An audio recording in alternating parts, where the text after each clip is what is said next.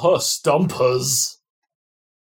Hello, and welcome to the Saladcast on Saturday, the 10th of December, 2022. I'm your host, Dan Train. Joining me today, Zachary Burgess. Not in the same room as Dan, clearly. And Robert Kemp. There's a little bit of an audio discrepancy. I'll give you that. So, do you want to tell us a story while you're phoning? I mean, it's not much of a story by the sounds of it. No, I mean, actually, no, it is it? It's like I left my laptop in the office. That's probably the story. But I suppose there is more to that, right? It's like the reason I left the laptop in the office is because it was like the work Christmas drinks or whatever last night, and I wanted to keep it safe. But I'd had drinks the night before and the night before that, and before that I'd had a cold for like 3 days. So that's why my voice is wrecked, and I'm phoning in. Every combination imaginable.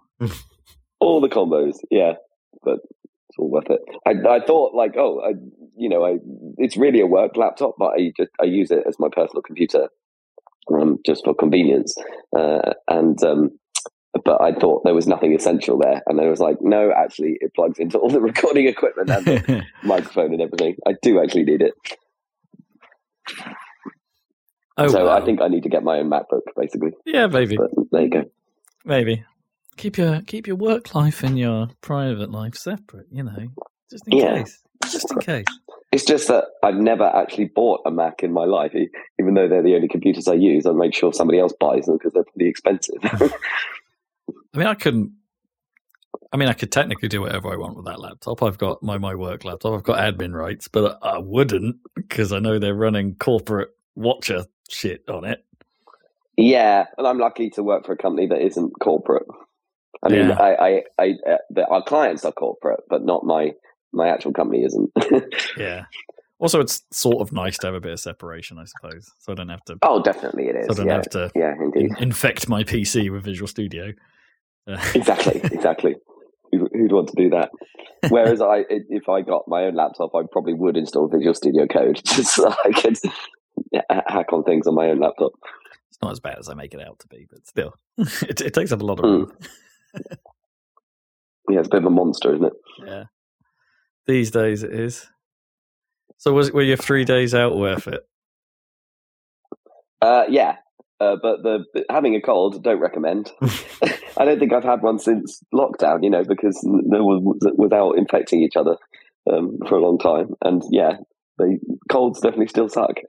I feel like I've been like permanently on the cusp of a cold for like a year.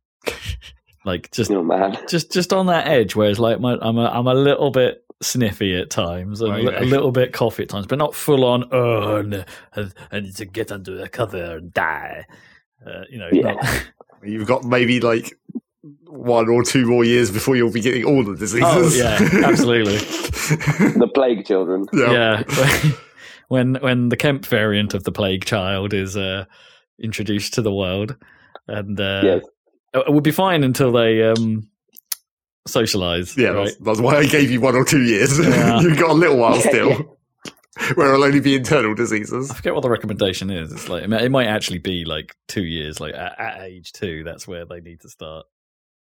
And they're actually kind of fine not socialising before that. I mean, presumably there's still going to be extra family interactions. Oh well, that's so true. There will be some within 1 step disease transmission. Yeah, there will be additional people involved. Yeah, and so a good bite of my free time. How we're going to run this podcast properly while that's all happening, I haven't quite fathomed yet. Yeah, we'll figure something out. Likely to be more remote, probably, I suspect. More what, sorry? More remote. Yeah, well, maybe. I mean, if we do it at all, then like that doesn't stop you from coming here. It's just my potential need to disappear at any moment. It will be great. I mean, if I wasn't here, you'd have more space too. Oh, what you reckon? We just have baby in the same room? That might be a bit risky audio-wise. We would just have baby in the Moses rocker or whatever right next to us, and then could well do. I mean, maybe. It could make for some more edits. Audio. Yeah, some edits and maybe some more audio interruptions as opposed to like us what used to be our favorite interruptions, the doorbell, which is still a thing, or the cat has just done something. Well, the cat, yeah. I mean, the baby would be the equivalent of the cat. Yeah, pretty much. For the first year. Yeah. A bit louder, maybe. It'll be much louder. Because that's the science of babies, right? Loudness, yeah. They're specifically tuned to annoy you. In an audio fashion, anyway. I mean, I suppose they're specifically tuned to annoy you in all fashions. Because you've got to make you deal with it.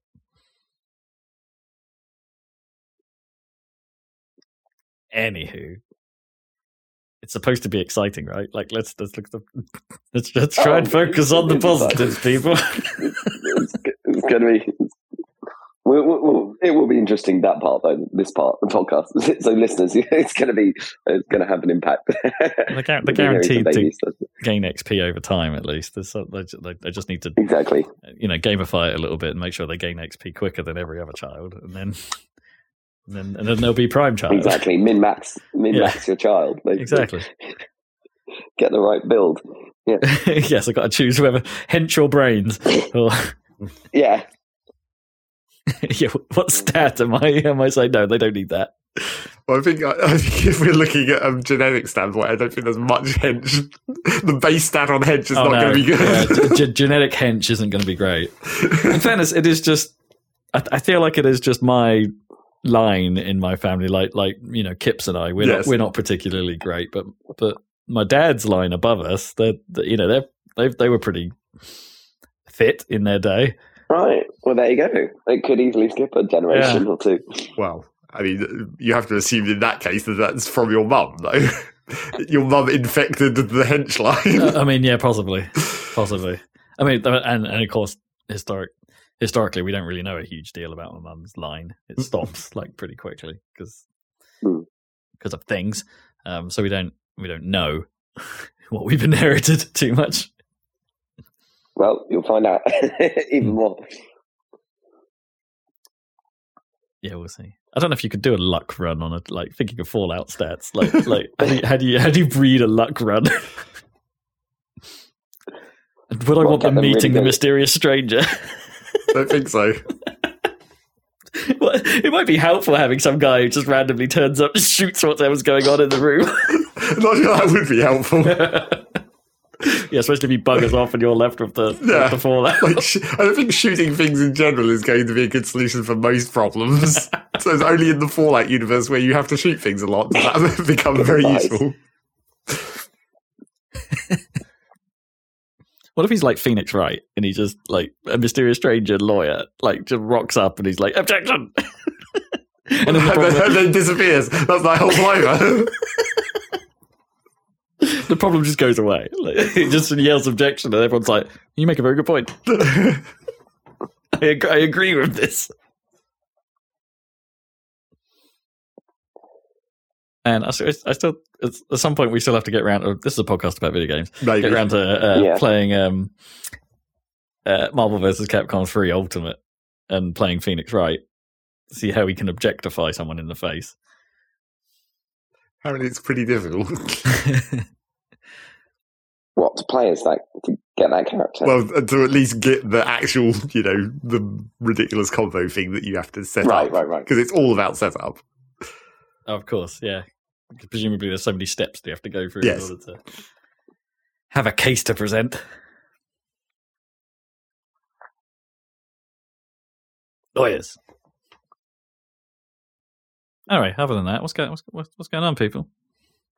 Well, when I was sick, I couldn't do anything, so I was just scrolling Twitter, looking at all the insane Chat GPT stuff, and getting more and more freaked out. I don't know if you've seen this. Not at all. No, what's going on? Absolutely. Do you know about it, Zach? What's going on is more AI stuff happening. What AI? It's stuff? like, it's an AI. AI. The GPT-3 language model has been around for a while. It's like you give it a prompt and it writes you. It's trained. It's a language model trained on like the internet or whatever. Right, and it writes like convincing prose or convincing copy or whatever. Sure, like write me an essay on this subject kind of thing. Exactly. but the last week they released a new variant of it called Chat GPT, and you can sign up and use it for free. It's a alpha release. And the thing about this one is it's called Chat because it actually retains context, and you can respond to the first, so it can write you something, and then you can have a conversation basically with it. So you can say, write me an essay, but then you can say, I'll tweak that bit, or I don't want it like that. Can you do it the other way? And it retains the context of what's going on, which the previous ones didn't. There was just input and output, but now it can have now you can talk to it. Right. And it's a general model, right? So it can, but it's amazing how good it is at, like you can say, write me a script in Python to do this or whatever, and it comes out with a script, and it explains what it is, gives you the code, all commented, and then you can say, oh, actually, I want that please put that in JavaScript or whatever, and it will just give it to you. It's amazing. But people have been doing, like, obviously having fun with it. There's a lot of like, please write me a Seinfeld script, where George Costanza is using, has discovered AI or something like that, and it'll give you a perfect Seinfeld script, complete with jokes and everything. Weird. It's bizarre. But there's just more and more of it on Twitter, like everyone geeky trying different combinations of things, and there was no mainstream news coverage of it at all. But everyone in technology is freaking out about it. It's really weird, and about how it's going to. So this is like this week's like Stable Diffusion. Yeah, pretty but much. for text, exactly. But exactly. Yeah, that is strange. Well, because the media love making a thing out of like AI art. Well, right, and not that much. Yeah. A little bit. I see a fair amount of it. Oh, and that reminds me, I've got a whole bunch of free credits I should probably burn on random stuff. I mean, the AI art is like, I guess if you're looking at it in the media way, it's like it's the sequel to deepfakes. Basically, it's like an ongoing story for the how they reported deepfakes before. So I guess it makes more, and it's visual, which kind of helps, visual, I guess. Yeah. But it's attention grabbing, and also then you could also liken it to like the lawsuit about the monkey taking the selfie and all that stuff. Like, how are we going to deal with the copyright issues and all that? Yeah, exactly. Because where does the content really come from? It's been trained on stuff that probably is copyright. Yeah, but and it's more obvious that it's like ripping stuff off in art form. Sure, because surely that's the Seinfeld script example. Like, it can't be writing jokes that it's even not writing jokes that make sense, right? Because that's hard. That's like super hard, right? Even for humans to do right. Yeah.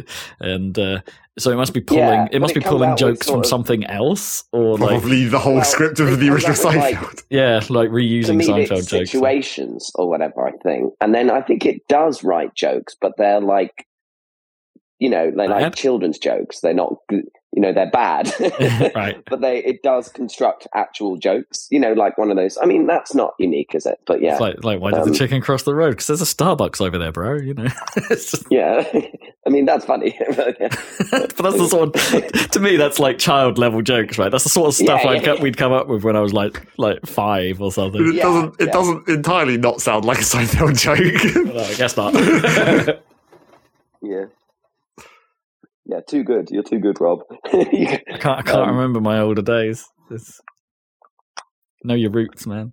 I'll tell you the most mind-blowing blog post was from a tech guy, and what he'd done is he'd asked ChatGPT, please pretend that you're a Linux machine and you're a terminal, and like when I give you commands, respond like a Linux terminal would. Huh. And it comes out with, prompt, $, and he's like ls, and it gives him, obviously it's not real, but it gives him like what's on the fake file system inside this like model. And then he's like, oh, is it connected to the internet? So he's like, ping bbc.com, and it comes back with a ping response, even though it's not, obviously, it's not a real doing ping. Any networking. Yeah. It's not a real ping. It's just a convincing looking ping response comes back. Wow. And then he's like, okay, well, I'll use a web browser. So there's that Lynx web browser, that's a terminal web browser. So he's like, Lynx, open up links google.com into this thing, and it comes out with something that looks like google.com. and then he does a Google search or something like that within the thing, and it comes back with what Google would return, even though this is all imaginary. It's like a VM in the mind of this AI. It's completely insane. And at the end of the thing, he navigates to the web page that he's on, which is the input for this AI, ChatGPT, and then pastes the original prompt that he started the whole thing into it recursively, and it worked. Well, I mean, that part's maybe the least impressive, because at that point it's just reusing the literal data you've just given it. It can shortcut, I guess. I suppose. But still, mind-blowing. It's like I don't know. Anyway. I mean, all that means is that someone somewhere on the internet is just uploading their Linux logs in full form. I mean, it happens, right? The number of stack... I mean, how many... If it just went through Stack Overflow, right, and read everyone's code, and everyone's questions, then it's like... It got 2 days later after it launched, it got banned from Stack Overflow because Stack Overflow was completely flooded with convincing-looking answers that were bullshit generated by this AI. Oh, what? Well, yeah. So presumably, were people asking the AI, and it was coming up with nonsense, and they were just posting it? Yes, it still has to be human driven. That is also the other problem that art has been having a lot. Where you'll see a picture and you're like, oh, that looks like a normal picture, and then you look at it for 2 seconds longer, and it's like, hang on a minute, this is fucked. Something's not right here. Yeah. Oh man, that was some of the most fun I think I've had in a long time. Was just you and I just messing with stable diffusion prompts the other night. That was so funny. Well, it's only funny when you try and make a picture of text, because it still can't manage that version. Still can't manage that. So the fake text that it comes up is incredibly funny. Oh yeah, no, it can't. Yeah, like when we came up with an ad for spam or something, they just couldn't spell spam. They came up with all kinds of other stuff. Right. Yeah, it's stable diffusion's not great with text apparently, but I'm yet to try things. That's why you need the language model like this for text rather than the image. But there are model. Yeah, the ones you can freely just use. They're not as powerful as the more adventurous art models, and or the paid for art models. And I've not really dabbled with those. As I say, I've got credits. We could try with those, but they're limited. Yeah, don't know quite what I'd use them on really.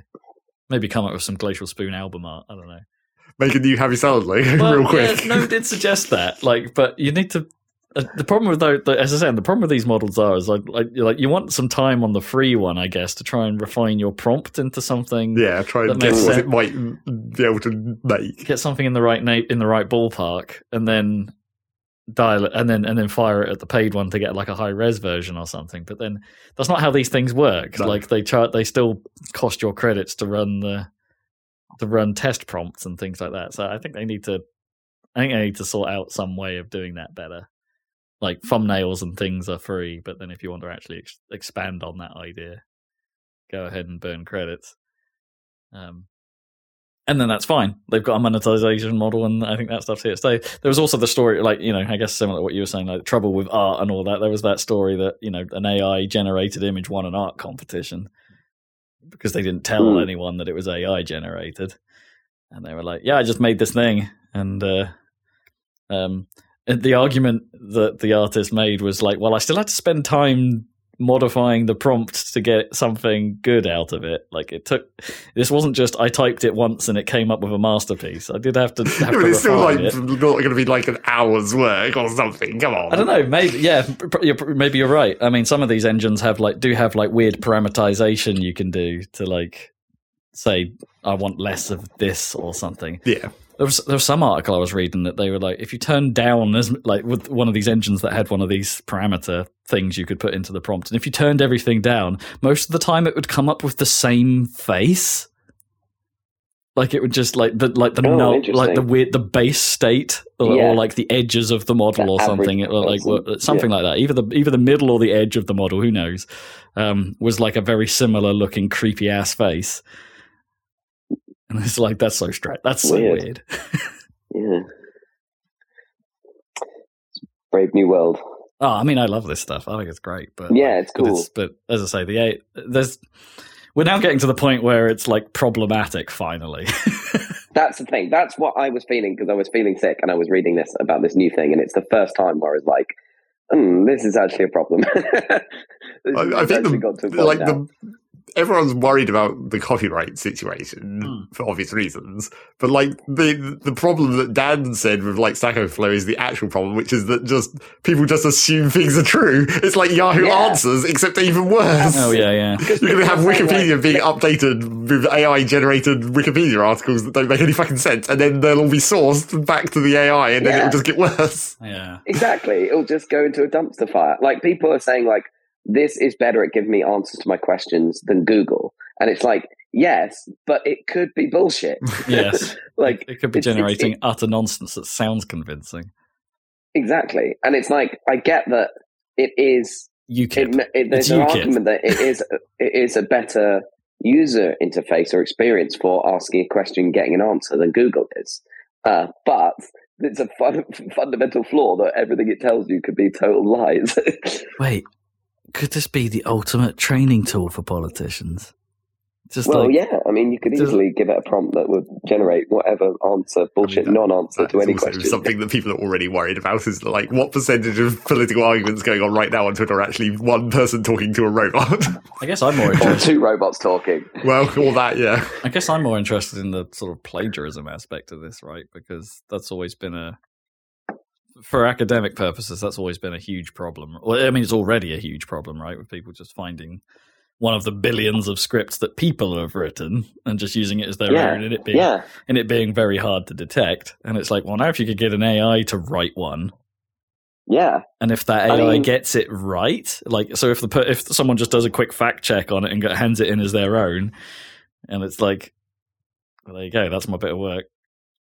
Right. Exactly, because like what it generates is like it's not good. I mean, it's good, but it's good enough. That's the thing. It's like 80% of the way there, and it's like for actual rigorous academic stuff, or like not like a white paper or something like that. So, you get torn apart. But like for school homework, like 80% there is better than most school students probably do. Be like a B. Yeah. You could generate a B-level answer in 2 seconds to any homework question, and then that's genuinely true. You could do that right now. You could log on to it today, and you could give it, your essay prompts, and it'll give you a B grade, unique, possibly full of bullshit essay. It's amazing. And then, so people are arguing, "Oh, this is the end of that," but then it's like, how are the teachers going to grade it or mark it? And it's like, okay, you can just get the AI to mark them as well. It can do that too. Yeah. Well, maybe you need to start like feeding the essay in and be like, hey, AI, tell me what percentage chance that this essay was generated by you. Yeah, exactly. Well, that is what's going to happen, right? Yeah. I mean, with all of them, including the AI art and stuff, is they will have models to detect whether something was created by a model, right? I mean, I already know there's work, thanks to a couple of legal friends of mine, like, that are really into this as being an idea and stuff. I know there's already work in, like, reading legal, like AI reading legal documents to make sense of it, or reading contracts against, and then you plumb in the alleged infringement, and it will go, yeah, they infringed. Because it somehow parses the contract, and it's like, but if that's written in like perfect legalese terms, that should be easy to cross-reference in some way. That actually sounds okay, assuming you can define the allegation correctly.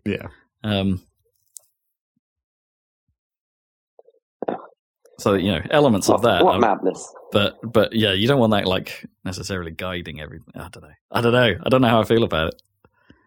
Anyway, we'll probably be talking about this on the podcast in the future again, because I think it's going to be a thing now for sure. Just wait for the AI generated games to flood Steam. Yeah.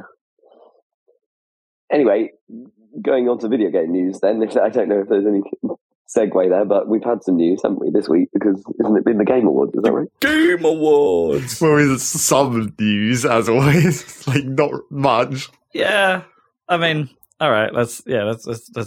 Rob seems to have written an unnecessarily long list of things that we don't care about. Yeah, I mean, I did what I normally do. I mean, that's not even the full list. No. That's just things that looked mildly interesting. I don't know. Maybe I'll cut over a few of these, but Because the only thing, first thing on my list, I've got.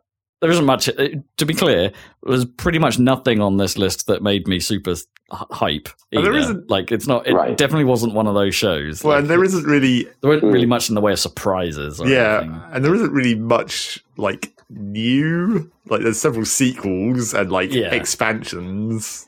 But there's not any super standout new stuff. I mean, Al Pacino turning up to give an award is kind of something. That's not a game. It's not a game, no. But there was, there was a number of celebrity appearance. I suppose celebrity outside of gaming appearances this time round, and it's so maybe the Game Awards is increasing in popularity, I don't think so. Or mainstreamedness. I don't know. Anywho. I only mentioned this first one, Dead Cells. Well, there's a Dead Cells announcement, but only because, was that something you've played, Zach? No, I've still never got around to playing Dead Cells. Right, because every time I look at it, it's fucking updating. Right, because they've never stopped updating it. No, because it feels in your wheelhouse, right? Yeah. As a roguelike. But anyway, they're doing a crossover with Castlevania. I mean, they've been doing all kinds of fucking. Well, I mean, all they've been doing recently is crossovers. Really? Oh, really? I think for the last 2 years, maybe because I think I wasn't aware. I kind of thought this was their first big crossover. Well, it might be the first technically big one because Castlevania is arguably a pretty big brand. Oh, it's huge. Yeah, but well, I guess it was. Yeah, because it's not any longer, maybe. Unless Konami get back into games exactly. with Castlevania, yeah, who knows? But yeah, I think a month ago they announced another crossover pack with a bunch of indie games. There was, I think it had Hotline Miami and Terraria and Katana Zero or whatever that game's called. Oh yeah, Katana Zero. And then a couple more that I don't remember, but and Risk of Rain was in there as well. Yeah. So they've been doing lots of indie crossover collaboration things. Interesting. And do those stay in the game, or are they events? I believe they stay. I think they're just well, I don't know how it actually functions in the game, but I think it might just be no, I guess I don't know how Dead Cells actually works. It's either this is going to turn into Super Smash Roguelike or something. Well, yeah, kind of, because when you also not a bad idea, by the way, obviously, but the way it shows up in Dead Cells is they have it's actually character sprites and everything. But it seems from the video I saw of this latest indie set it's the character sprite and a weapon maybe that's from the relevant game. Okay. And the way that these roguelike games work and the way that Dead Cells appears to work is you're building your run by picking up items as you go. So I don't know if it's more these crossovers are maybe a starting point where it's you get the specific weapon from that game, but then you just build a run the normal way. Yeah, or are they themed runs or something? Or something that you toggle on, and then it's this is going to be a rain run, or this is going to be a Castlevania run, and can they all mix? Yeah, I mean that is the question. Is can they all mix? Sounds rad. Because it is very weird. Because it's not as direct a reference as. Well, I suppose it's when you see the Terraria guy, but in the Dead Cells engine, it's this looks weird because it's not Terraria's pixel art. It's Dead Cells art, but just a dude, right? Yeah, which just looks really weird. And he's but it tries to simulate Terraria's weirdly stiff pixel animation. So he's super. He stands up super straight and swings the sword really weirdly, and it's just this looks weird. A bit someone trying to act like Minecraft Steve. Yeah. Exactly. Yeah. But yeah, they seem to have been doing that a lot. I was thinking about this the other day. The whole thing about indie game, indie darling crossovers, kind of stopped. Right, there was a period of time in the early indies, I suppose, where all of the obvious candidates would always turn up in all the other obvious candidates. Well, I mean, this is still the example of it has been continuing. Yeah. And then, Terraria has this year had this Dead Cells crossover and the Don't Starve one that they did earlier this year. I'm just thinking there was that. Oh, I suppose that's an obvious one, I guess. But then, there was a period where Super Meat Boy would turn up in everything, or Commander Video would turn up in everything, or that guy from I want to be the guy. Well, maybe that, yeah. Or Braid guy, or... Oh, yeah. That's not what I was thinking of. What is it? Oh, what is that? Bastion. Oh, right, boy. Bastion dude. Yeah. I mean, you know, that was just a thing, and it has continued to be a thing, and I don't think it's even fallen off that much. Maybe there's not quite so many dramatically big indie games any longer. Yeah, maybe it's sort of a more average background noise. Maybe that's sort of like that darling phase. Was it the golden age? I suppose is over in indie land, and now there's just too many to pick from. I mean, Among Us, I guess, is the obvious choice for everyone, right? Well, is Among Us in Fall Guys? That sounds like a really obvious thing that should happen. I don't remember, but I think it might be. I should probably know that, given Ho worked there and stuff. Yeah, because it's just like the beans and the Among Us guys. Exactly They're the same. Conveniently. I wouldn't be surprised. There was quite a few crossovers, I think, wasn't there, with Fall Guys? Well, yes. I mean Fall Guys is another example of the ridiculous crossovers. Yeah, they're still doing them. And, you know, then there's Fortnite. And then there's Fortnite, the ultimate. They've got a strong crossover game. Yeah, took over from Team Fortress, but Team Fortress was the first real video game that did it, I guess. Yeah.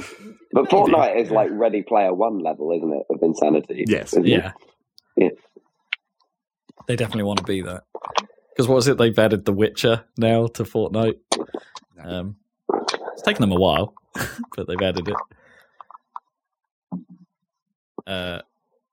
Man, Fortnite just needs to add do everything. I was listening to an old Bombcast and they were talking about putting The Sims in Fortnite, and I'm like, what would you even do with that? No, it's just a regular dude with the diamond above their head. I mean, that's not. Yeah, it's not even difficult. Yeah, it's just a hat, basically. Yeah. But do they speak Simlish, though? All their vocalizations? I mean, that would be pretty cool as well. I don't know that people really talk in Fortnite, unless you're playing as one of the branded characters, Dragon Ball guys doing Kamehamehas or something, and then they shout it out real loud. Anyway, there was that. There was a couple of announcements of Sony releasing more stuff on PC. So we'll be getting Returnal and Last of Us Part 1 soon, being released on PC. This comes off the back of, apparently that Uncharted PC release, or was it Uncharted 4? That apparently didn't do that well. It wasn't as...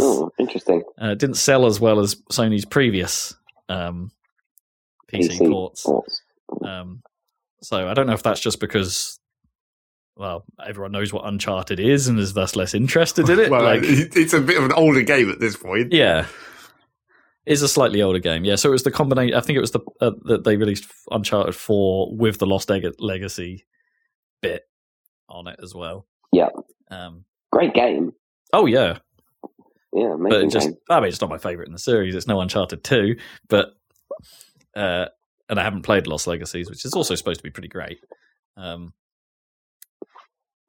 But yeah, interesting. It's just maybe everyone's like, all right, Sony, slow down a bit. Yeah, maybe. But it is good news, really, that they're committing to this. Shout out to possibly the most interesting game of the show, which I don't think was even in the main show. I think it was in the pre-show.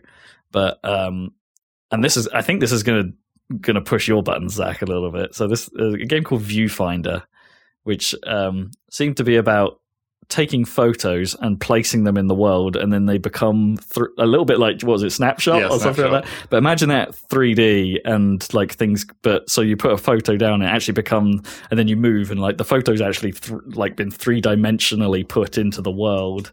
And then you can pull things in and out, and the photos can have different styles based on what they've been put on. So you're walking into different stylistic worlds, whilst it looks weird and pretty cool. I mean, sounds like a combination of that Superliminal game and Quantum, whatever that game was called. Nope, I've lost it. Yeah. What was that game? You think? No, not Cube. No, it was Quantum something, right? Quantum Conundrum. There you go. Surely. Yeah, maybe. the not Portal that no one actually liked in the end.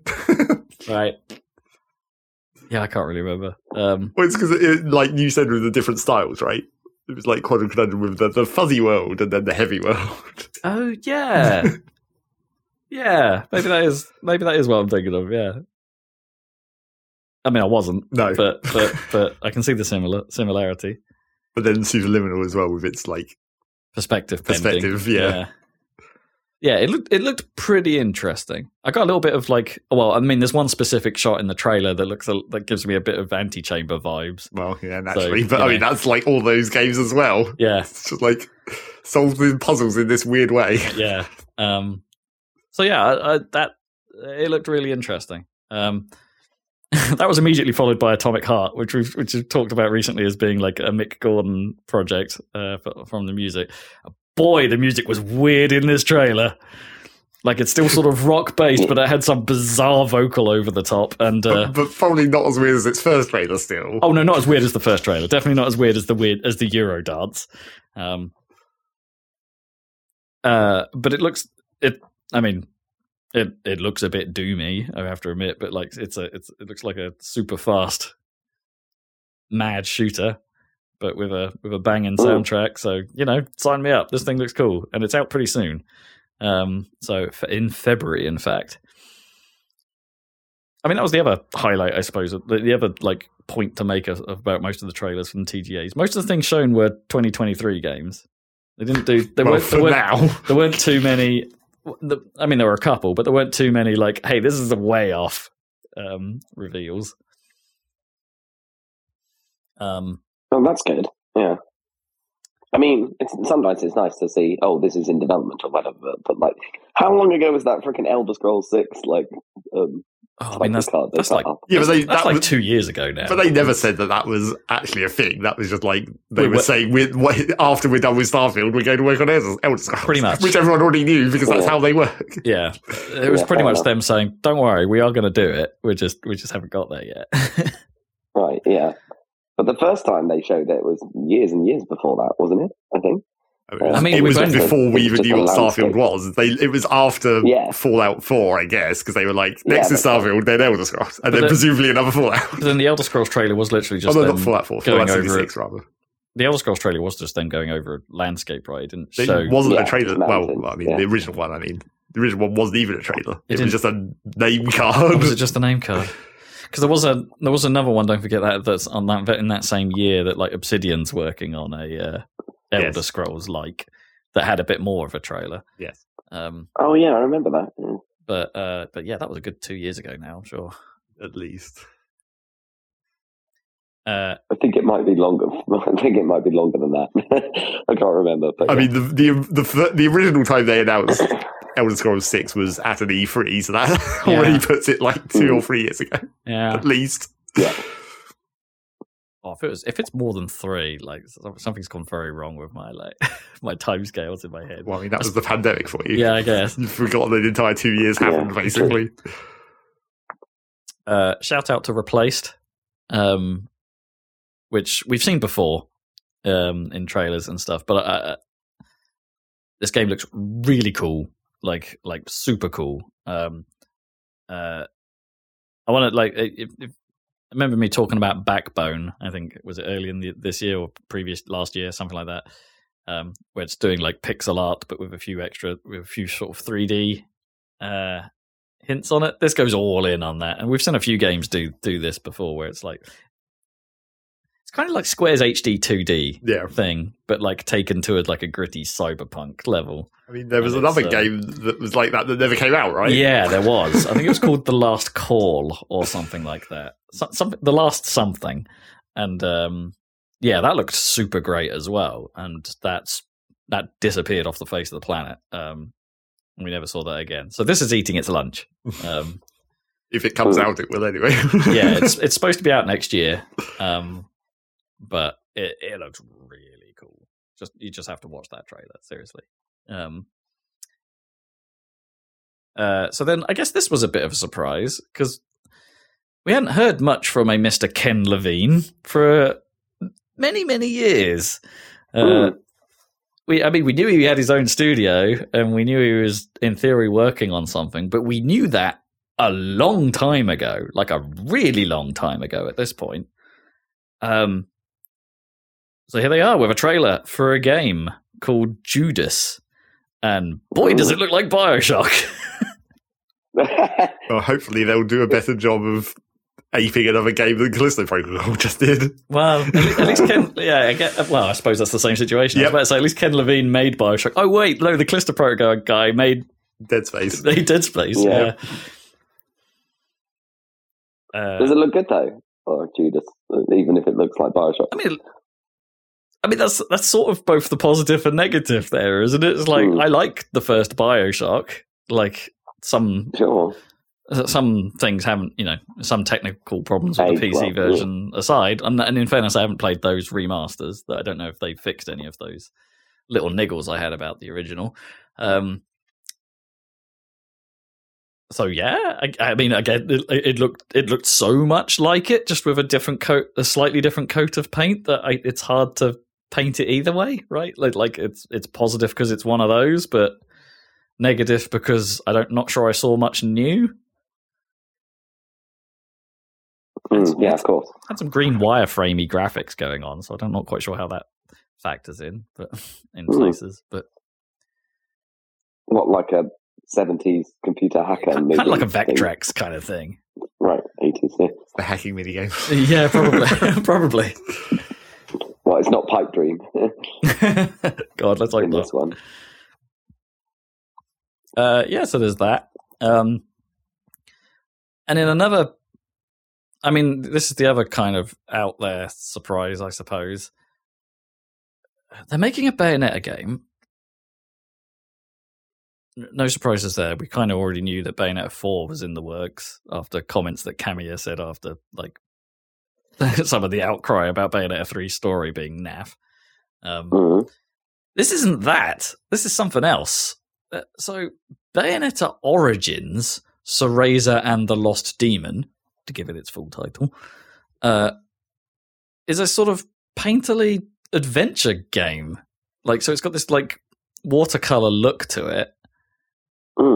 And it's and it features basically a young Cereza trying to trying to save her mum from something. Sorry, I shouldn't say mum. It's mummy in Bayonetta. It's always mummy.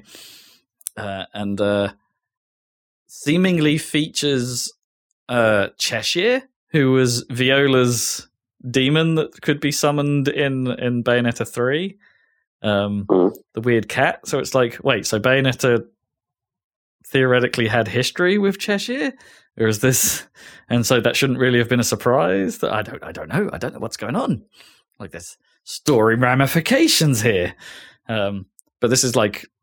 It's weird because the tone is all very much like a kid's book, or a kid's game. It's got that vibe to it. And Bayonetta's like not really a kid's thing, right? No, not at all. That's not its deal. It's strange. No. I don't think this is a good idea. Yeah. Okay. I mean, that just sounds like a marketing thing. I don't know if the game's actually going to be like that, is what I'm saying. I feel like this is just that they made the trailer. This is a total psych out. Yeah. They made the trailer to make it, because it's young Bayonetta, they made it childlike in that way for the trailer, but it's just going to be, well, I mean, it's not going to just be a Bayonetta game, obviously, but. I don't know. Yeah, it's not going to, anyway, it's not going to play like a Bayonetta. It's a different beast, and but it's out March. So pretty soon. Weird. Anyway, we got some more of that new. We got to see some more of that new Star Wars Jedi game. We didn't get to see any gameplay, but I mean, it looks like Star Wars. It's got a slightly older Cal Kestis in it. So yeah. I always just thought it was a shame that they had to be like generic white dudes. The star of that game. Like, I don't know, could have been a bit more interesting. He's ginger. Give him that. Yeah, I guess he's ginger. We'll give him that, yeah. He doesn't have a soul, so he's got the Force, though. That's also out really soon, as it turns out. March 17th. Yeah, because that was supposed to be this year, wasn't it? But it was delayed. So. It got delayed, yeah. Which is... I mean, I find this interesting. Like, sure, I thought that the hype train would be kicked into gear a bit earlier for this. Like it feels a little bit late for 3 months, isn't it? 2-3 months. Yeah, 3 months. It feels a bit late for EA to be starting and get excited. Well, I mean, it would have been hyped more if E3 still existed. Did EA do it? Did EA do an event this year? I'm not sure they did. No, I don't think so. No, I guess that would have been where they would have shown something earlier. The makers of Celeste are doing a new game called Earthblade. They're not going. It doesn't look like they're going for like a super hardcore like Meat Boy-esque platformer this time round. There's it looks slower paced, and there's some combat involved and things like that. It seems like a different beast. Maybe they're like doubling down on narrative this time. But hey, Celeste was awesome. So yeah, I've got faith in these guys. For sure. That's Earthblade. Did they do Towerfall Ascension as well? Is that them? Ooh, I don't. It might be a. This might be a. Oh, good question.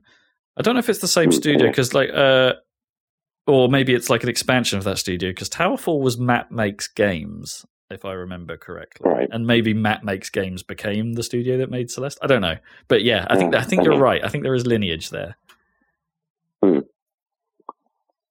but some name changed along the way, something like that.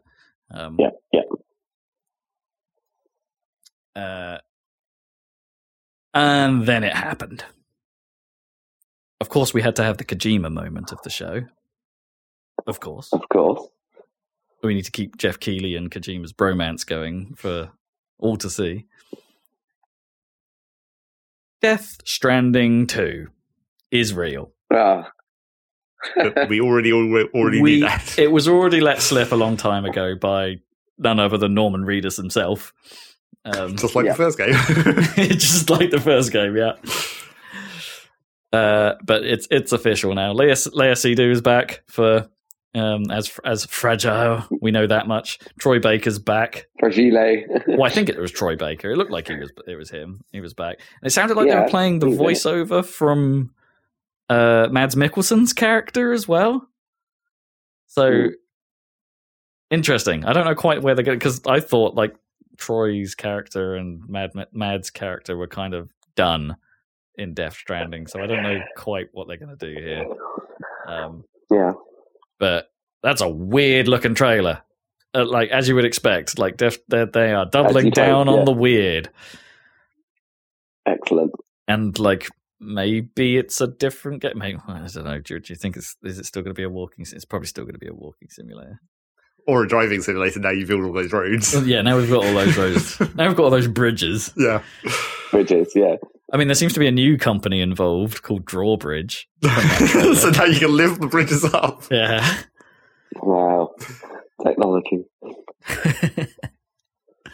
Yeah, I mean, how can you say anything about it at this point? It just looks bonkers.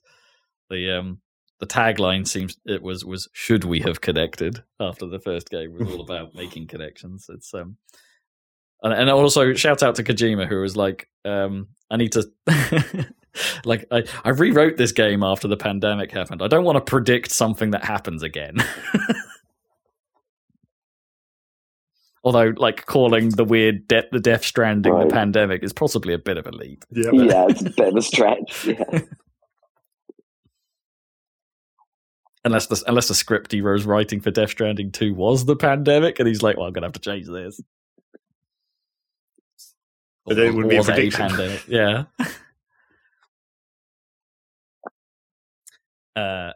Well, yeah, I don't know what to say about Death Stranding 2. I mean, it probably will be. What tweaks will there be to the core walking gameplay? I mean, I know it's got its like cult following. But yeah, it does, doesn't it? Yeah, I mean, even now, it's hard. It's hard to know whether I like it or not because it is really odd, and as a result, it's super interesting. But it's a bit of a ball ache to actually play. Yeah, I don't know. Super interesting. Let's see what it does. I'll probably end up playing it. Diablo 4 is out June 2023. Only mentioning because Diablo's a big deal. Sure. Like whether I've never cared for it particularly, but come on, it's hard. You can't say that, especially those first 2 Diablo games, they were kind of important, and all the nonsense around Diablo 3 was probably important for the industry in some way or whatever. Yeah, and obviously, don't you guys have phones? What was that, sorry? Don't you guys have phones? Yeah. Yes, it's not the Diablo mobile game. No. Well, maybe. I mean, maybe it'll come out on mobile. Who knows? Or maybe it is actually just that game, and they've finally came out. Yeah, no, right. They've taken that game and made it into a full game. Oh God, they wouldn't get away with that. They wouldn't get away with it. No, but it's they a might do full-blown it. game, isn't it? Diablo 4, yeah. Yeah. There's gameplay and stuff. Yeah, trailers. I mean. Anyway, there's a follow-on story from that, and that I say follow-on. This actually came out before the Game Awards. That the devs don't think they can make its June release date without a significant amount of crunch. And they claim that Blizzard aren't willing to budge to delay it further. After Bobby Kotick, everyone's favourite CEO Goblin, is basically like blamed the delay of Diablo as for stock prices dropping in Activision Blizzard, and it's like, I'm pretty sure Activision Blizzard has bigger problems that are causing your stock price to drop rather than Diablo being delayed. No, I mean, maybe it being delayed and Overwatch being delayed and COD being slightly less great. That was the cause and effect. You had the wrong way around. He was saying Diablo 4 was taking longer because the stock price is down, not that it caused it. Oh no, I totally read it the other way around. But okay, maybe it could be either. Why would the stock price mean that it delays? Because they can't funnel as much money into the development. They can't pay as many people or whatever. Maybe. Makes more sense. I think he'd care about that less. I think Bobby Kotick would care about that less that way round. Yeah. I mean, it's all going to get bought by Microsoft anyway, so. Or maybe not. Or maybe not. Spoilers. Spoilers for what? Something we'll talk about now? Well, we could, but maybe Rob should finish his Games Award list. Yeah. It's not too much left. Blue Protocol, I think, had a really great trailer. It looked like an anime action RPG, and it's like, yeah, okay, there's plenty of those. Don't get me, it's hard to get excited about another anime action RPG. Come on, but I think this was presented really well. I think it had a good direction for the trailer, like strong music choice, like sort of making it sound super dramatic.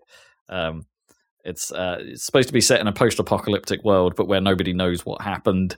So it's like, you will remember what happened, and that kind of stuff. It just trailed real well. I'm a little bit less excited about it now that I know that it's also an MMO. So it's like, oh, all right, that's a shame. I don't think that'll necessarily be on my radar now, but like, great trailer. A Japanese game that didn't fall into the usual traps of like just having random disconnected bits of voiceover whilst stuff happened on screen. It was like a properly made trailer for once. So kudos to them for doing that. It worked on me at least for a moment. Now I don't know what this game is, but it's notable because of its cast. There's something called Roque City Crime Boss. It's got Chuck Norris in it. Right. Is he still going? No, so. Yeah, and a whole bunch of other people that have been in like crime movies and stuff like that. And bit of dunk. Whoops. Do not touch my phone. Do not touch my. It makes noises. Do not touch my phone. You probably heard all of that on the recording. I'll edit it out if I can. Anyway, I don't know what this game is. I don't know if it's trying to be a GTA. It looks a little bit like a GTA. It's set in the 90s. Maybe it'd be like The Getaway. It's sort of, London. Well, no, it's sort of got that. It's sort of got Vice City vibes, but like in the 80s. And they didn't actually show any gameplay or what it actually is, but it's like that's the sort of look. I'm gonna have to look up what this game is. I didn't before this because I'm not that interested. But like, no. But hey, it's got Chuck Norris. Call of Duty's getting raids, which I guess that makes sense. They probably should have done that a while ago. Quite a while ago, yeah. Yeah, because it's popular in Destiny. Why don't you do that? And also, it's something different for Call of Duty. Why not? Yeah, I don't know why they didn't put raids into Halo. They didn't, did they? No, that's never been done. I mean, that's what I thought Infinite would be, but it would turn out to not be at all. I mean, you could argue that Halo 5 is just one big raid. That's just like you're just describing any single player game. Any single player game is one big raid. One big solo raid. No, but I'm saying that because of Halo 5's like weird decision to make everything 4-player co-op. Like all of the game is 4-player, right? Mm. So yeah, it's one big raid. There's that. Idris Elba's going to be in Cyberpunk 2077 Phantom Liberty, which is the big DLC drop that's getting. Okay. Love me some Is Idris. that paid for DLC? Yeah, I believe it's paid DLC. Yeah. Yeah. Rather than a free update.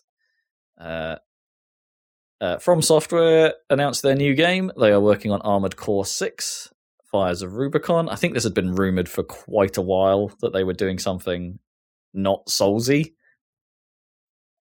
or that a team was working on something not Soulsy, as in not an Elden Ring, rather than the rest of them making the DLC for Elden Ring. Yeah. So yeah, we're getting some vintage mech combat is returning. I don't really know much about Armored Core, but like again, good trailer. Also, From Software are kind of in the zeitgeist right now, so it's definitely interesting to see what they'll come up with that like a modern From Software will do to that series. Interesting. That's out next year. And we got some Final Fantasy 16 footage, which is also out next year in June. I mean, it's a numbered Final Fantasy game, not numbered. Could well be numbered. So it could well be numbered. Whatever you think about it, it's a big deal. Like it's a numbered Final Fantasy game. Let's see what they do this time. I mean, it's definitely not a road trip of bros this time. It's like full on fantasy, man. I don't know if it's. I mean, it's more fantasy. I don't know if it's full on fantasy. We're not going back to FF9 or anything. Well, it's pretty. I mean, it's medieval-ish, isn't it? Like I don't know which variant of Final Fantasy you'd consider this, but like, I mean, maybe it's Ivalice-ish, like, but not Ivalice. Yeah,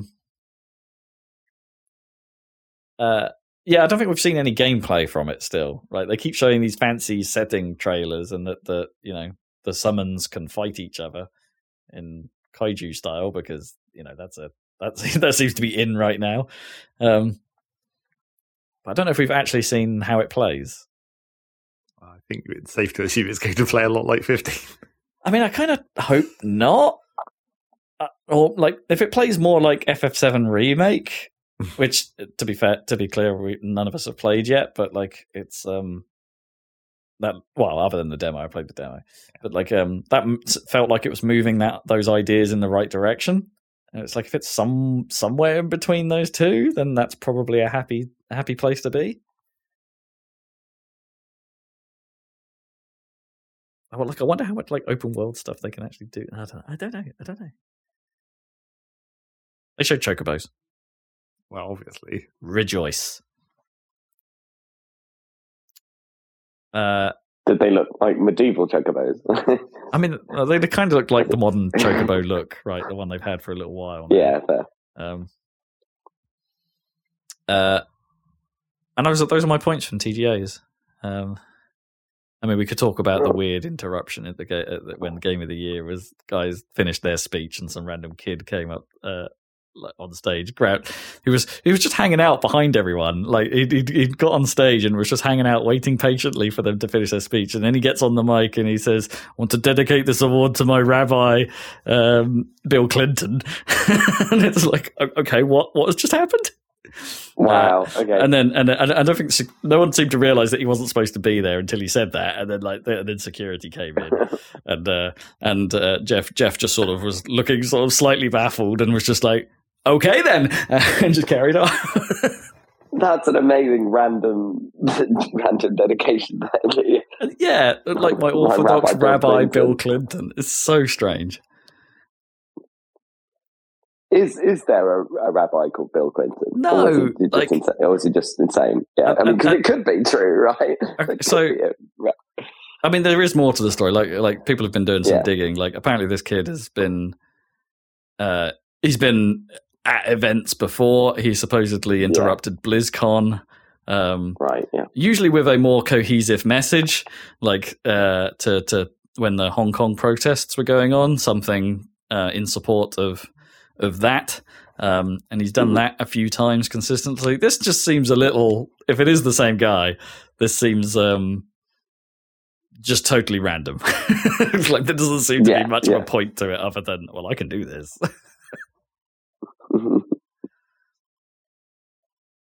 Wow. Okay. The Game Awards. Also, I just want to point out Bayonetta 3 is not the best action game of the year. Just saying. Shouldn't have got that award. What should have won? Oh, I don't know. Probably like God of War, probably, yeah. I guess, or Elden Ring. Yeah, or Elden Ring. Like, Elden Ring won Game of the Year, and don't get me wrong, God of War walked away with an awful lot of awards. Like they cleaned up, but in that bizarre category that's just in the middle of this, like best action game, and there's Bayonetta 3, and it takes it. It's just like, what are you even doing? Right? Yeah. Like it's clearly not.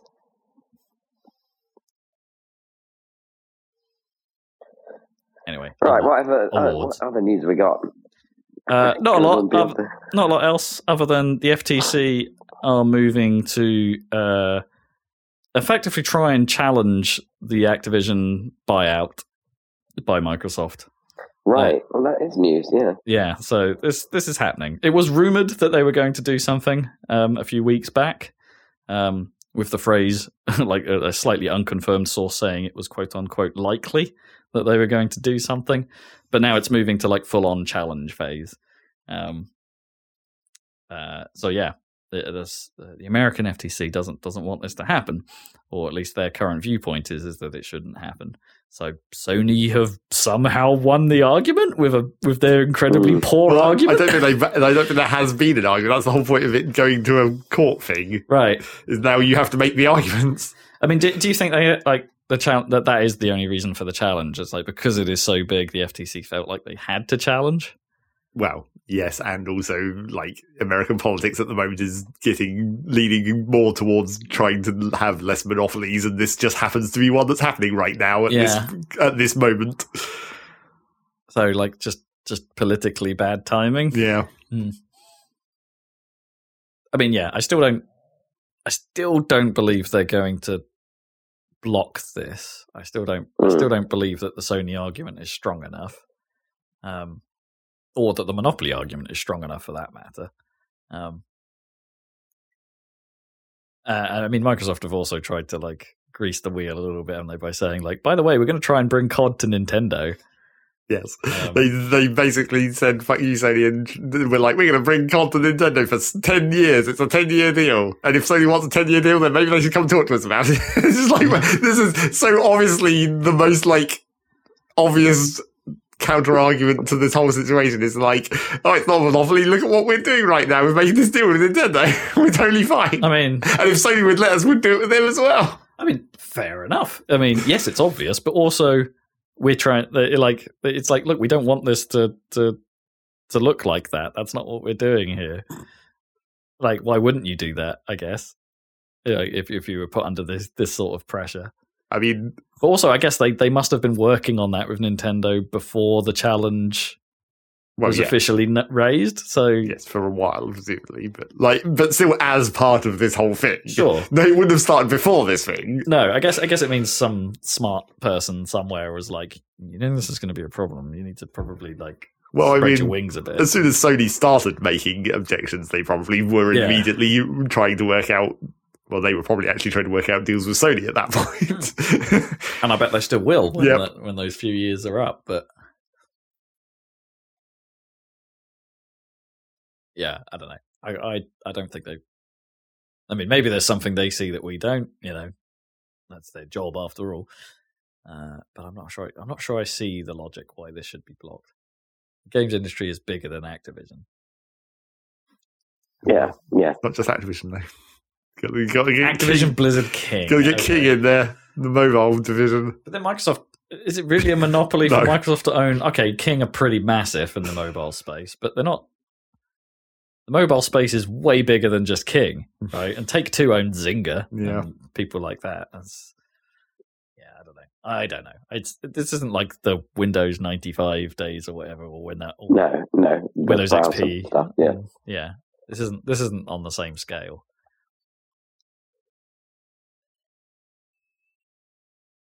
That's pretty much all I've got for news, like in terms of meaningful. That's news.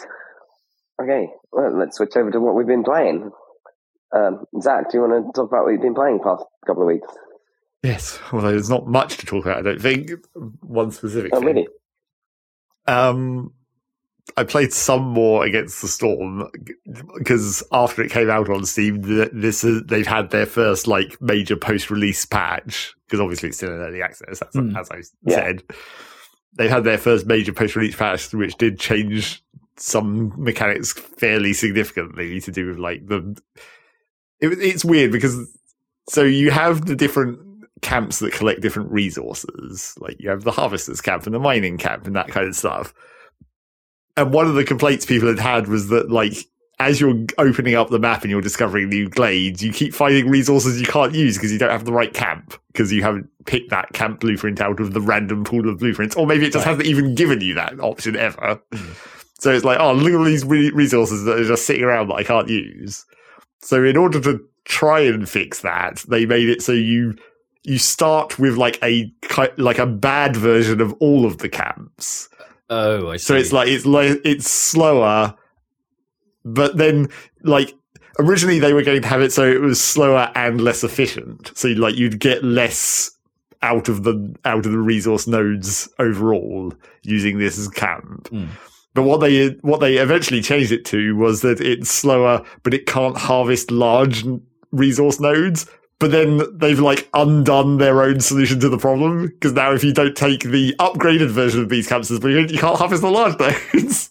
So you still have all these resources lying around that you can't use. They've shifted the problem rather than I mean, I think that like being able to process the resources, but very badly. I think that sounds like a good move. Well, I think it's sort of a like UI comprehension problem of like, because the nodes have a certain number of uses, you'd expect to get this many resources, but then if it's inefficiently using it and it's using up like 3 uses per harvest or whatever, that's like a readability problem. I mean, there's ways you can solve that. And I think like what they maybe should do if they continue to change this is like combine the two ideas, like make the bad camps be able to harvest the large nodes, but inefficiently. Right. Yeah.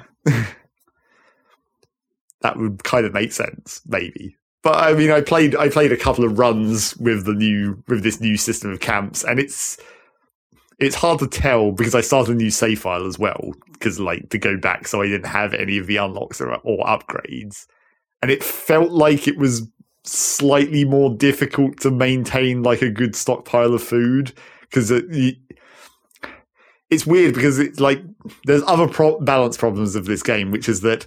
So there's small resource nodes and large resource nodes, and the large resource nodes are a lot more likely to spawn in the bigger glades, and then small glades have small resource nodes. But there's this like the strategy level of like the hostility of the forest. At a certain point, you kind of realize that it's not actually worth it to open the small glades, because the hostility is proportionally way worse. Like, if you open 3 small glades versus 1 big glade, it's like, it's the same amount of hostility, but the amount of resources you're going to get is just better in the large glades. Right. So it's kind of not worth opening small glades ever. You don't get the small nodes, so the small camps are useless, so it makes it way harder to actually maintain a good food stockpile using these old tactics. Yeah, interesting. So I'm trying to, like, would it make sense for, like, the big risk reward, like, and make the the potential for hostility to be way worse in the larger glades, but obviously then you get access to better resources. Well, I mean, that's what it's meant to do. It's just not. But then does that discourage you from doing the larger ones? But then if you make that probability based, does that so it's a bit of a roll the dice if you go for a large one? Well, I mean, the risk reward for the large glades feels about right for the balance of the game. It's just that the small ones give you too much hostility compared to the reward of them. So everyone just says, if you just bump the hostility points you get from the small glades down, or if you made it so that if you open a small glade, you get a spike of hostility, but then it degrades over the next couple of years or something. So the early game is now unnecessarily tricky. But, yeah, but when you're upgraded, through the runs, upgrades, yeah, then you're just going to ignore them. Yeah, you're just going to skip the small glades, go straight for the large ones because you know how to deal with the potential events that are in them and what the risks of that is like. Yeah, that feels like a flaw.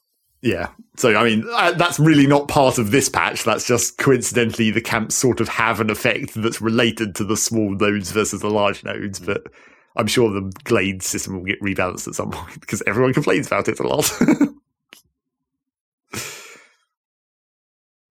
So yeah, there was that. Played a lot more Derg, quite a lot more Derg. So I'm halfway through the play carts on the season tree now. Jeez. I'm only at level 40 though, so I'm technically less than halfway through the level grind, and I've got half of the play cart, so I guess I'm on schedule. Jeez, okay. They don't ask much, do they? No. You'd think they would have changed it after everyone keeps complaining about it for the last 2 seasons, but it still hasn't been. I mean, it technically has been adjusted between season 1 and 2, but it didn't make it much better in terms of just sheer grind. And, all the stuff that you don't get gets shoved into the normal loot pool, and even getting through that loot pool is quite a grind, as evidenced by Rob. It's not like you're still getting stuff out of every crate and helmet and. Oh yeah, but I'm nowhere near your hour count. No, yet, but I'm still at 100 hours of Derg now. I think yeah, quite a lot, a larger number than I was expecting when I saw that number. It's just really. Well, I mean, one mission takes up to an hour. Yeah, well, not really. A biggie can, but yeah, I mean, technically, I've only got everything that you can get out of the helmet spawns. I still get new stuff out of the crates.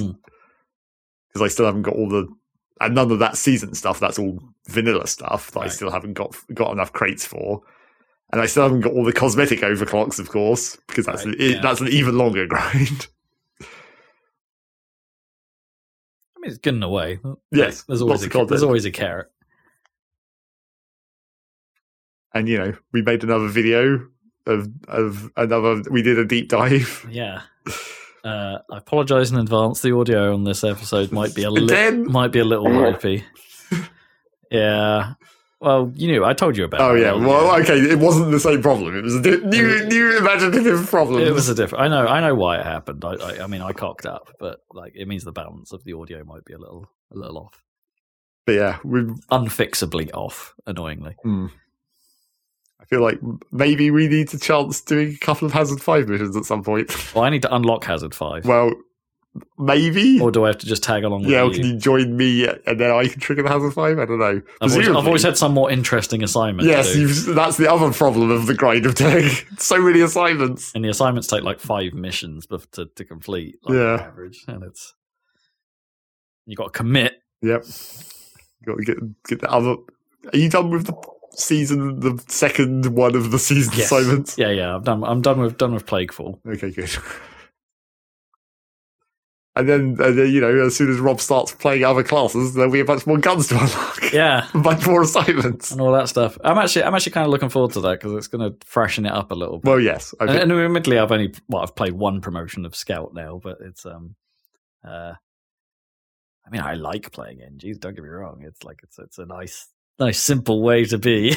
But and as we've talked about before, the combination of Scout plus NG is a pretty viable 2-player strategy. Yeah. But yeah, mixing it up with weird other combinations might make this might freshen it a little. Yes, and the more overclocks you get, the more likely you'll be able to make the more interesting gun combos as well. So that was Derg. And then I guess the only other thing that I really wanted to talk about for this 2 weeks was like Dwarf Fortress came out. And obviously I had to get that. I very briefly considered like maybe I should wait until Christmas and see if it goes on a 10% discount. And I was like, I can't do that. I said for years while I was playing the normal Dwarf Fortress that it was like as soon as I can. So there's a way to pay for this. Well, I mean, I could have always like donated because they always had a PayPal or whatever. Yeah. But I was like, as soon as we knew the Steam version was coming out, I was like, well, obviously when this comes out, I'm going to buy it. I'll commit to that. Yeah. Admittedly, that's actually worse than donating the same amount of money through PayPal, but you know. Well, yeah, because I guess Steam takes their cut. Yeah, and the other developers that they had to pay for that half of the work. Sure. Yeah. But yeah, so I did end up buying it. not the day it came out, like 1 or 2 days later. How do you feel about that? Does that mean it qualifies for Game of the Year? Game of the Year 2022. Yeah. I suppose it does. Now yeah. It's Dwarf Fortress. I suppose it does. Except it's a December release, so that you're in that danger zone where people don't count it. And then they forget about it for next year. I mean, all that matters is your Game of the Year. Well, yes, that's true. So how do you feel about that UI? Well,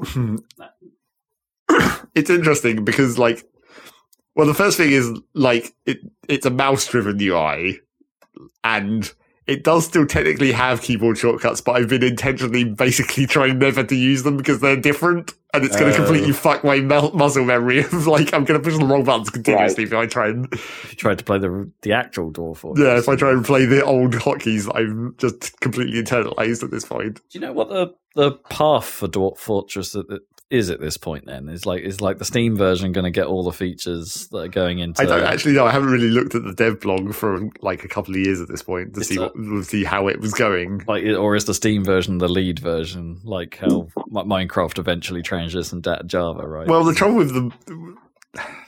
Did it? Well, did Minecraft kind of, yeah. To Java? Oh, unless you like mods. Yeah, all the mods are still in Java land, but like... Right, okay. I mean, they're trying to keep Minecraft mostly in line, like keeping up with the updates for like the new creatures and whatnot. Oh, are they? Okay, I thought they kind of stopped.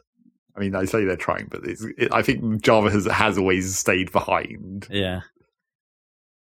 Although, admittedly, I haven't played Minecraft in quite a long time, and also, obviously, because I play mods, I'm 90% of the time playing an even older version of Minecraft anyway that the mods are still coming with. Yeah. Yeah, of course, yeah. But yeah, so the Dwarf Fortress situation, I don't know how they're exactly going to do that going forwards. But so from playing the Steam version, and obviously from knowing the other version, I can already see like lots of stuff that's missing from the Steam version. But like, it's really I'm starting to like think it's a problem. Because so you have this mouse-driven UI, and it's all nice, and like it helps a lot for certain things. It also kind of is still like a horrible mess in some ways. Like when you go into when you like click on a dwarf, and it brings up the thoughts and preferences and all that information that you get in Dwarf Fortress.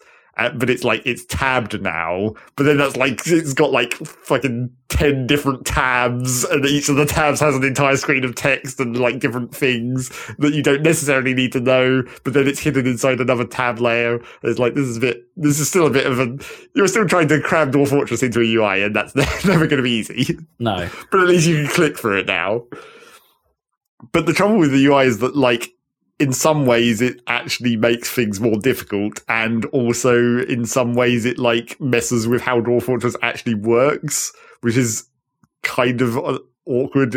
It's worse if you already know Dwarf Fortress, obviously. Like maybe new players will be able to actually understand what the fuck's going on, and that will help. I mean, yes, it will. but so there's sort of two examples that I noticed quite quickly. So the first one is like how you assign jobs is different. So in normal Dwarf Fortress, you go to the dwarf, you look at their job list, compare it to their skills, and then you just turn on and off whatever jobs you want them to do. And then obviously if they have skills, they'll be better at those jobs. So that's usually how you do it. You look at what skills they already have, toggle those jobs on, and then you do that for each individual dwarf, which is a giant pain in the ass if you've got like a migrant wave of 19 dwarfs arriving and you have to go through every single one of them and be like, okay, what are you good at? Turn those on. You can set it to, I usually set it to default to turn everything off, and then I enable them manually because I micromanage. But you can set it to like just enable whatever they're good at, except I believe this is still how it works in original Dwarf Fortress, is it enables them in groups. So it's like if you've got someone who's a good fisherman, it also enables all the other fish-related stuff. Oh, I see. Right. Which they might not actually be good at. Right. The fish group is on. Yes, the fish group. He's got some skills in fish. Enable all fish. Yes, pretty much. So that's how it works in the original. And obviously that's a giant pain in the ass, which is why then there's the mod Dwarf Therapist that gives you that external window that I talked about before. It's just like, it's a grid. You can see all your dwarfs, you can see all the jobs, and you can just click on it, toggle them on and off, and then just apply, and it just does it into the game. Oh, okay, nice. So you can just do that in one big UI. And so obviously everyone was hoping you'd just put Dwarf Therapist into the game, because it's a mouse-driven UI outside the game. Right, yeah. That you can now put into the game. But that's not what they did. What they did is this weird system where what you do is you set up the jobs first, and there's some default ones already prepared for like mining and wood cutting and whatnot. You set up the jobs independently of the dwarf. So you'd be like, I want you to do wood cutting and carpentry, or just turn on the wood category, which covers like wood cutting, carpentry, and bow making, I guess. So what do you mean independently of the dwarf? So when you go into the job view, you'll be like, I'm interested in wood cutting. Show me. No, we're working it's on... just like, it's a separate window where it's just you set up the jobs first, and then you assign the dwarfs to that job.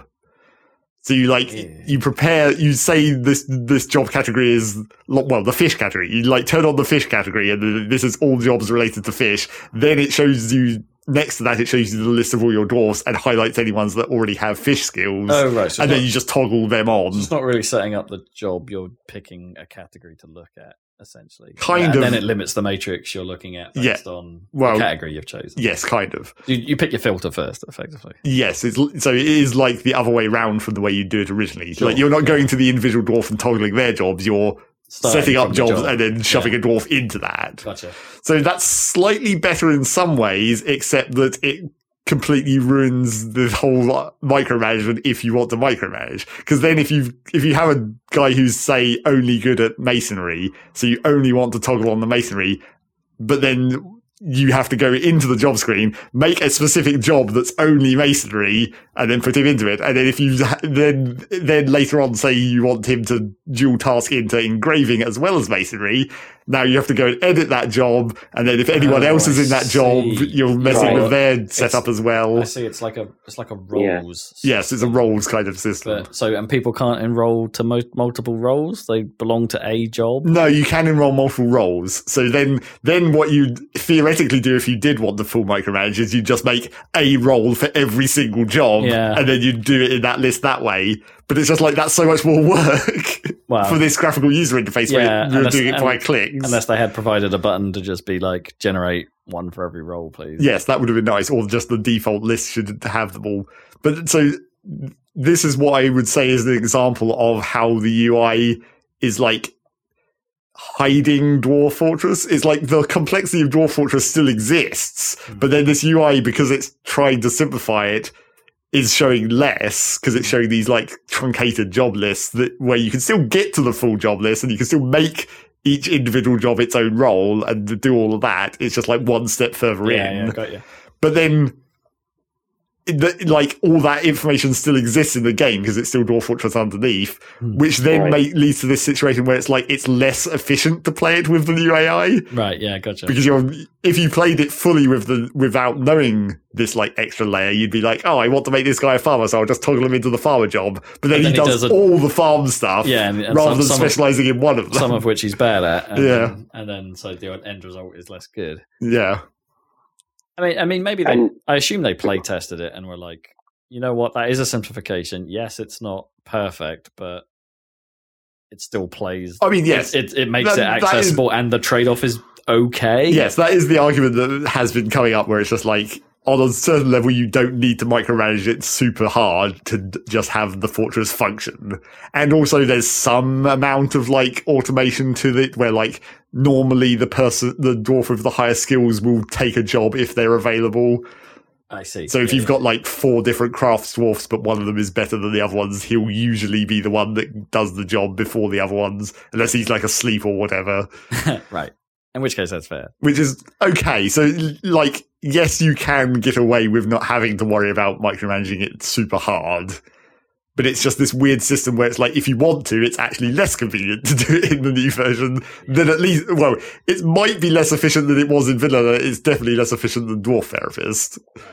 Is it, what's the mod capability of the Steam version? I don't really know. I've seen graphical mods already, but I don't know if there's... Oh, I see. Like what, like tile sets? Well, not tile sets, but like graphic replacements at least. Interesting. One of the problems with this job assignment screen is when you're making the new roles, the custom ones, you can't pick an icon, they just get a Roman numeral, which makes it even harder to understand that list. Huh. Yeah, that seems like that would suck. Yeah, so there's already a mod that replaces the Roman numerals with other icons, but then that doesn't actually help because you still can't select them. Because then you have to create the job, see what icon it's been given, and then adjust your layouts to that. You need someone to come up with the therapist for this version. Yeah. Really.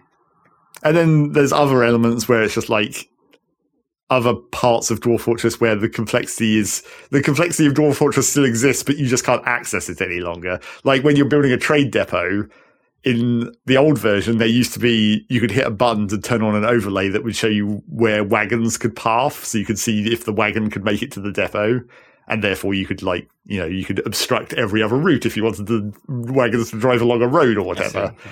And that overlay just doesn't exist as far as anyone can tell any longer. Like, you still need to make a path for the wagons to get to the depot. There's just no way of telling any longer. There's no way of telling whether it's actually going to take it. Yeah, exactly. But then surely it will only take a route where it can succeed? Well, I mean, what happens is, like, if the wagon can't path to the depot, you only get, like, traders on horseback, basically. Or mules or whatever. Oh, so you get less traders, essentially, right, and you'll get a warning that says, hey, the wagon couldn't make it to your depot. But then without this overlay, you have to just, like, figure it out yourself. Right, so the idea was that you could plan it ahead, but, like, yeah, it will only warn you once it's gone wrong. Yes, and without the overlay, you'll be like, okay, what the fuck is obstructing the route? Yeah. You'll have to go out there manually and look at every tree sapling and rock that might be in the way along the route and try and figure out a route yourself. It's because it's one of those things where it's like that rock is descriptively massive, but you can't really see it in the visualization. Well, it's all one tile. I mean, I guess it's not that massive. And then but it was massive enough to stop the cart. Well, they're counted as boulders, I guess. Okay. These rocks that we're talking about. Right. Chunky. But yeah, there's a lot of. It feels like there's quite a few things like that where it's just like it's still running Dwarf Fortress under this UI, but then that leads to situations where you'd like to be able to get to that complicated stuff, but you just can't currently. Yeah. Did this go through an early access phase? I think it went through private betas, but not like an early access. Right. Well, okay. That sounds like there's probably a lot of room now. Now the community's got at large has got access to it. They'll thrash out a lot of this. I mean, do you think they will aim to get to parity in terms of the features, or will this always be a more accessible, simpler version? Well, I mean, the trouble is, I mean, I believe the way that the development works is that the separate development company that made this version is more or less separate. Yeah. And I mean, obviously, the original guys help with it, but like, I feel like there's just, even at this point with what is missing in the Steam version, it feels like there's going to be some amount of catch up, and then like, I don't think the original developers are going to like wait. I feel like they're going to continue working on the stuff that they've been working on for vanilla, because there's a lot of stuff that still hasn't come out into vanilla, I don't think, that has been worked on recently. I mean, that's always the case with Dwarf Fortress, but sure. I think there's a fairly major chunk of stuff that's meant to be coming quite soon. And I feel like that's going to get immediately left behind in the Steam version. I mean, maybe, but like, isn't Dwarf Fortress like famously slow at rolling anything out? Like, yes, I mean, it takes a long time between patches, but so you could theoretically keep pace. Well, you could, but then that's the question: is like, is the effort required to make Dwarf Fortress work in this UI actually as much effort as making new content for Dwarf Fortress? Or do you think that they should have done the opposite and like actually split this into a less complex variant? Like, well, should the underlying Dwarf Fortress actually be simplified? I mean, that was what when I started to realize that there's this sort of UI layer problem of like, it doesn't actually let you access all this extra stuff. I was like, yeah, maybe they should have stripped it out, but then that would be a whole lot of extra work as well. Oh, absolutely, yeah. To undo all the systems that are linked together, and I'm sure that's a really complex job in and of itself. Yeah. But so maybe that's a job for the original devs to consider, right? To be like, well, we want to do accessible Dwarf Fortress. I don't know if they do, though. I mean, I think they only want to move forwards on making more and more complex shit. I'm sure of it. I believe that wholeheartedly. But like, from thinking with a slightly more business-oriented hat on it, or like player acquisition hat, maybe they should consider it. Like, I don't know. Yeah, I don't know what's going to happen. I'm going to have to actually go and look at the current normal Dwarf Fortress dev blog and see where they're at with that, and then like see what happens over the next few months of the Steam. See if it gets patches. Oh, I bet it will. Well, I mean, I'm sure it will get patches, but whether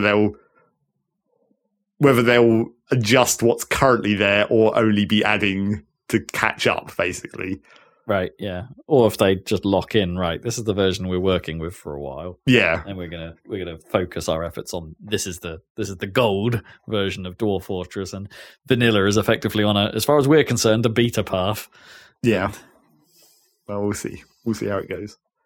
But I'm not very convinced that I'm going to play very much in the Steam version, but I might go back to the vanilla version because it's appetized me. Huh. Yeah. But, you know, do you think we need to retry our? I think it's safe to say. I think it's safe to say that attempting to make a video of the Steam version is not going to work any better. It runs basically the same. Like the FPS is still completely massively variable continuously, and that's what fucks with the video recording. Oh, I mean, right. I mean, I'm sure there's ways around it because there's plenty of videos of the Steam version online. But, well, and didn't we? And our also, last failed attempt to video it was off your PC. Well, yes, right? that is the other problem. We should do that off mine, and yeah, where we've got the proper rig set up. But I still don't know if it will work 100%. No, I mean it's hardcore, isn't it? Yes. So much to sim. Yes, and it does still sim it. Sim hard. Simming away underneath. Maxis have reformed to make sim hard. Whatever that means. I don't know. Simulating hardness. And then sim hard 2, sim harder. And that was more or less all I played. Just some other random extra bits and pieces thrown in, like Rocket League and Dyson Sphere Program for some reason. Have you started on the next season of Rocket League at all? No, I haven't gone in since the patch. Okay, yeah, no, neither have I. Did manage to squeeze out the required levels. Yeah, the 110. So I got all the credits. Did manage to squeeze that out. Bit of a slog, but got there. Yeah, I don't know. I'm considering like not with Rocket League. It might be time to stop. Yeah. I don't know. It's time. This season has been a proper lemon run from both the people I've been playing with and myself. I've had like days where I have been appalling, and that has done nothing good for my self-esteem. I don't know. I went for a patch in this season where I just wasn't feeling good, and Rocket League did not help that. And then equally, like the flip side, like I just seen when I was on form, it would then pair me with people who were not on form, and which I don't know if. I mean, that feels less bad, but you're still losing. Yeah, I lost way more than I won this season, and it was frustrating. Did you though? No, I really did. I really did. There were definitely days where it's just, you know, there were plenty of those like little ones where it's like win this many games, and I'm like, this is like I've been playing for a couple of hours. How many have I won? 2. Okay, that's gone badly. Yeah, I don't know. I've got enough points for another battle pass. That's sort of the problem. Yeah. I mean, you can still enable this one. Yeah. But then I'd have to buy into the next one if I don't make it all the way up to 110 again. Or you just don't. Or just don't. Yeah. I don't know. I don't know.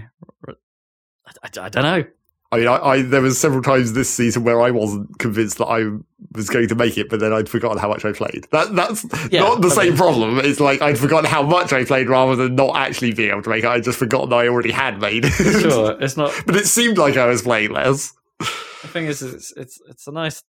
There are plenty of moments in my schedule at the moment, which, in fairness, I'm aware is going to completely change next year. Yeah.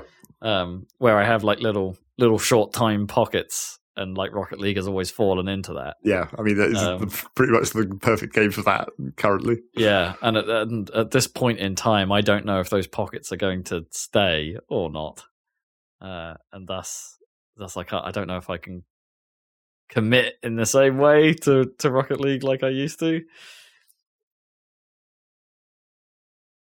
Also, it's really mood dependent, as I said. Like that doesn't do me much good these days. Anyway, yeah. So I've been playing quite a bunch of that. Been playing? Boy, where to start? Okay, let's talk Splatoon 3, right? So, Splatoon 3 has had the first season of Splatoon has ended. So this is a new concept. So Splatoon 3 didn't really have this idea before, but they had their first major update. And have announced that the chill season has begun, which gives you a new catalogue, which I guess is their equivalent of a battle passy type progression, where you can just earn gubbins from the catalogue in the sequence. But they added some stuff. They added a whole bunch of weapons. They added 2 new battle stages. What they didn't tell you very strongly, like in a very like small bit of fine print in the patch notes, if you go and have a look, there is a new salmon run level, except it's not a new salmon run level. It's one of the salmon run levels from Splatoon 2 that should already be there. But hey, they added a salmon run level. Oh, okay. Salmon run gets a little bit of love. I'll take it. Admittedly, like it's take what you can get with Salmon Run, right? Don't get many updates. Exactly. Admittedly, it's the marooned boat level, or Marooner's Bay, I think it's called. Like from and that's, I don't know, that feels quite hard compared to the other ones that were in the game. So it's a bit of a difficulty bump. My phone's doing things again. Listen to all those noises. Oh God, what have I done? Stop making noises. There we go. My AirPods are running out of batteries, but they seem to have been clever enough to run out of one of them first, so that the other one continues to work. Pretty cool. And then I put that one that's run out into the case, which has battery in it. So presumably that will start charging. Oh, that's case, fun. And then maybe I could sit. I mean, I've never had this situation before, but it's kind of cool. Yeah. Anyway, good design as usual. Yeah. Okay, well maybe I rattle this off so we can make sure we get through it. Anyway, they got a little bit of love, but the big thing, literally, is that Salmon Run Big Run is happening this weekend. So this is the first big run they've done, and all that really means is that you're going to play Salmon Run on one of the battle stage levels, right?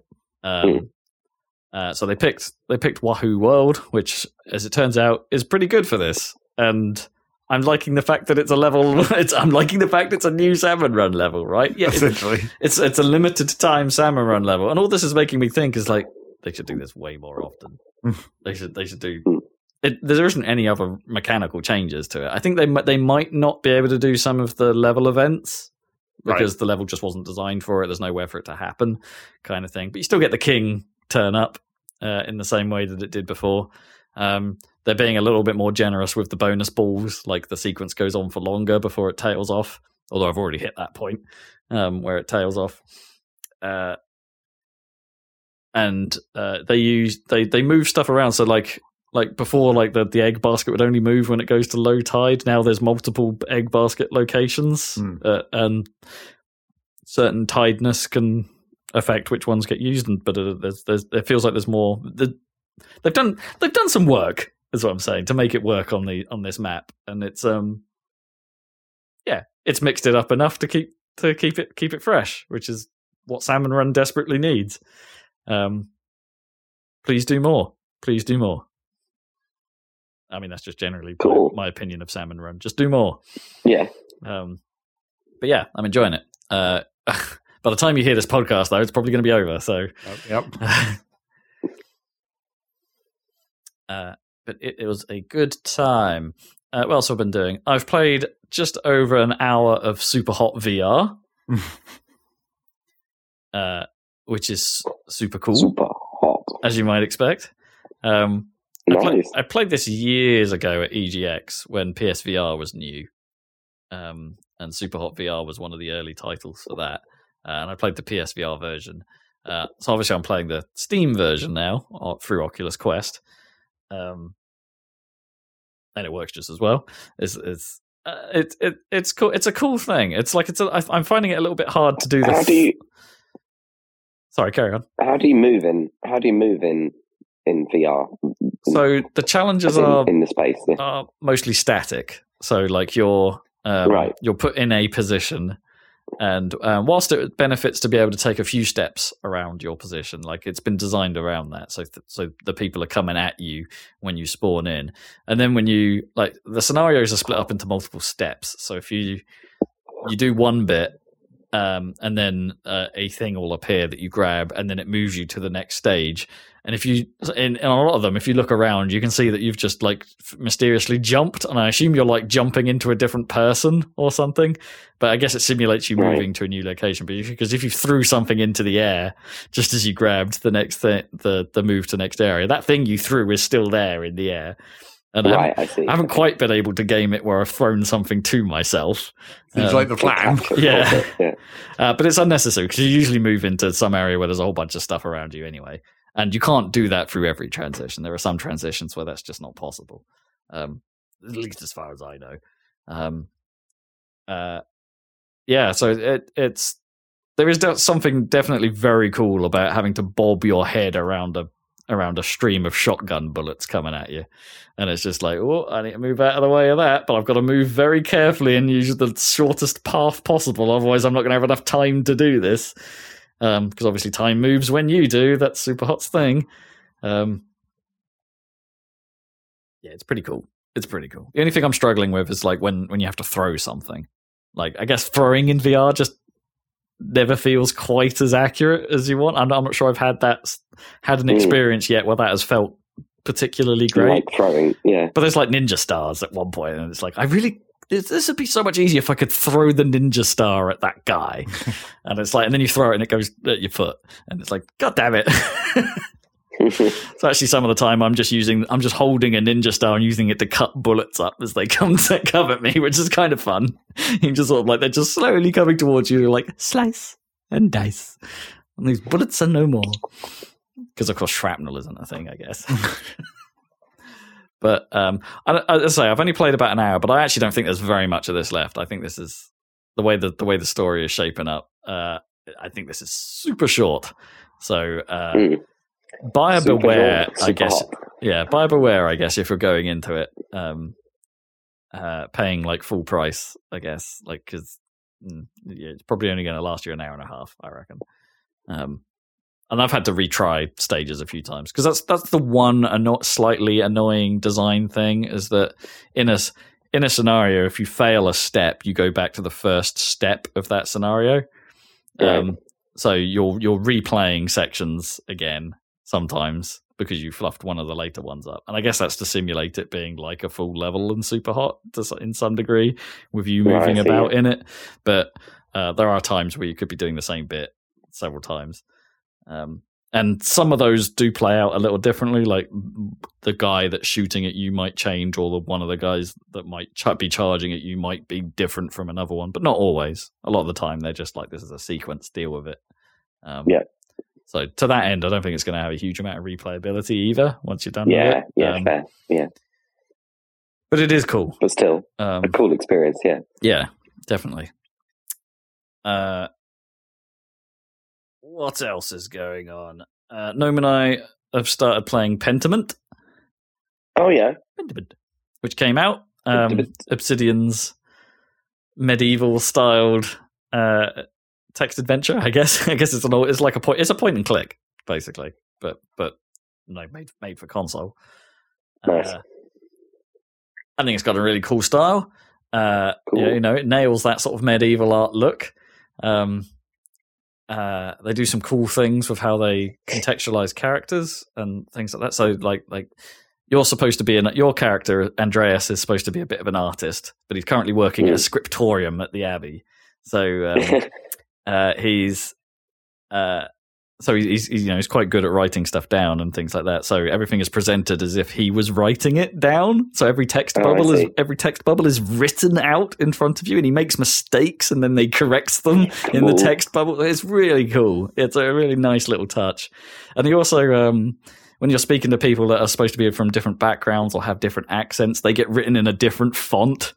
Like you meet some guy who I think works at a printing press, so obviously all his text is pressed onto the into the bubble. It's nice. It's nice. Like they've done a good job setting the scene here. And if you want any bit of text that comes up, they put a little bit. If they put a red line under it, you can go to the glossary at any point, which pans out the screen as if it was a page in the book, and then has little like medieval fingers pointing at the parts of the text, and then with a little explanation on it. It's like presentation here is top notch. It's really very well done. And the writing sounds great. The writing so far has been on point and pretty cool. It presents you with a lot of Obsidian style choices, I guess, about who you want to be. Yeah, they're a bit of a trademark, aren't they, of that studio? Yeah. From what did they do? Planescape Torment, right? Was them originally, wasn't it? Sure. Stick of Truth is them. More recently, The Outer Worlds. It was KOTOR 2, right? Yes, that was them as well. Yeah. But yeah, Outer Worlds is their more recent thing. That follows this kind of Alpha Protocol, I think, was them back in the day. Yeah. Decision heavy stuff. So you get to pick where you grew up and like what you're interested in and things like that. I think we are slightly bizarrely a logical theologian. So we've got a logical brain, but we're big on our Latin. Which is fun. Scholar. Okay. And so every there are like skill checks in the game as well, but they're not done like by your stat or anything like that. There's no such thing as stats. Like the checks are all based off the decisions you made and what you said to people. So if you and it will explain it all to you. Like, so if you said something to some person, it would be like, oh, you agreed with them. And then when the check comes up, it will give you the listing of like, oh, you agreed with them at this point. That's plus 3 marks. And, or you reluctantly agreed to do this. Or that's -1 mark. And then it will tally that up into whether or not you pass or failed that check. And that will change how that scene comes out. We have failed pretty much all of these so far. There's only been a couple that we've succeeded at, and annoyingly, one of those then had a follow-up check, which we then failed. So it's like, oh damn it! I don't think anyone likes us. So yeah, I don't think we're playing this very well. But if like Gnome's quite sleepy at the moment, and if she manages to stay awake and read the text, then this is a good one for us both to go through. It seems like the possibly the worst game to be playing while you're sleepy. I mean, a game where you read a lot of text. Yeah, I mean it's tricky with Gnome being as pregnant as she is at the moment. That it's just sleepiness is just part of the. Oh yes, it's just part of the game. So, but not that game. No, not the game you're playing. No, so it's a little tricky for us to stay on it. So. This might be a very, very slow playthrough, but as long as I can keep her on board. yeah, I'm digging it. I think it's cool. Sounds like you're enjoying it though. Yeah. Yeah. My one fault with it is that I was expecting something a little more Monty Python out of it, right? Like the way it presented itself and the way it was trailed. When you said the medieval hands, I was like, that sounds very Terry Gilliam. Exactly. Yeah, I was expecting a little more of that. And in fairness, in the opening sequence, which I really don't know what that was about. Like there is a bit of that. There's a bit of that silliness. There's some hijinks, but. I don't think the game is truly that. It definitely shies away from that and turns into a more sort of traditional point-and-clicky thing. It's not as absurdist, I guess, as I really wanted it, or surreal as I think I wanted it to be.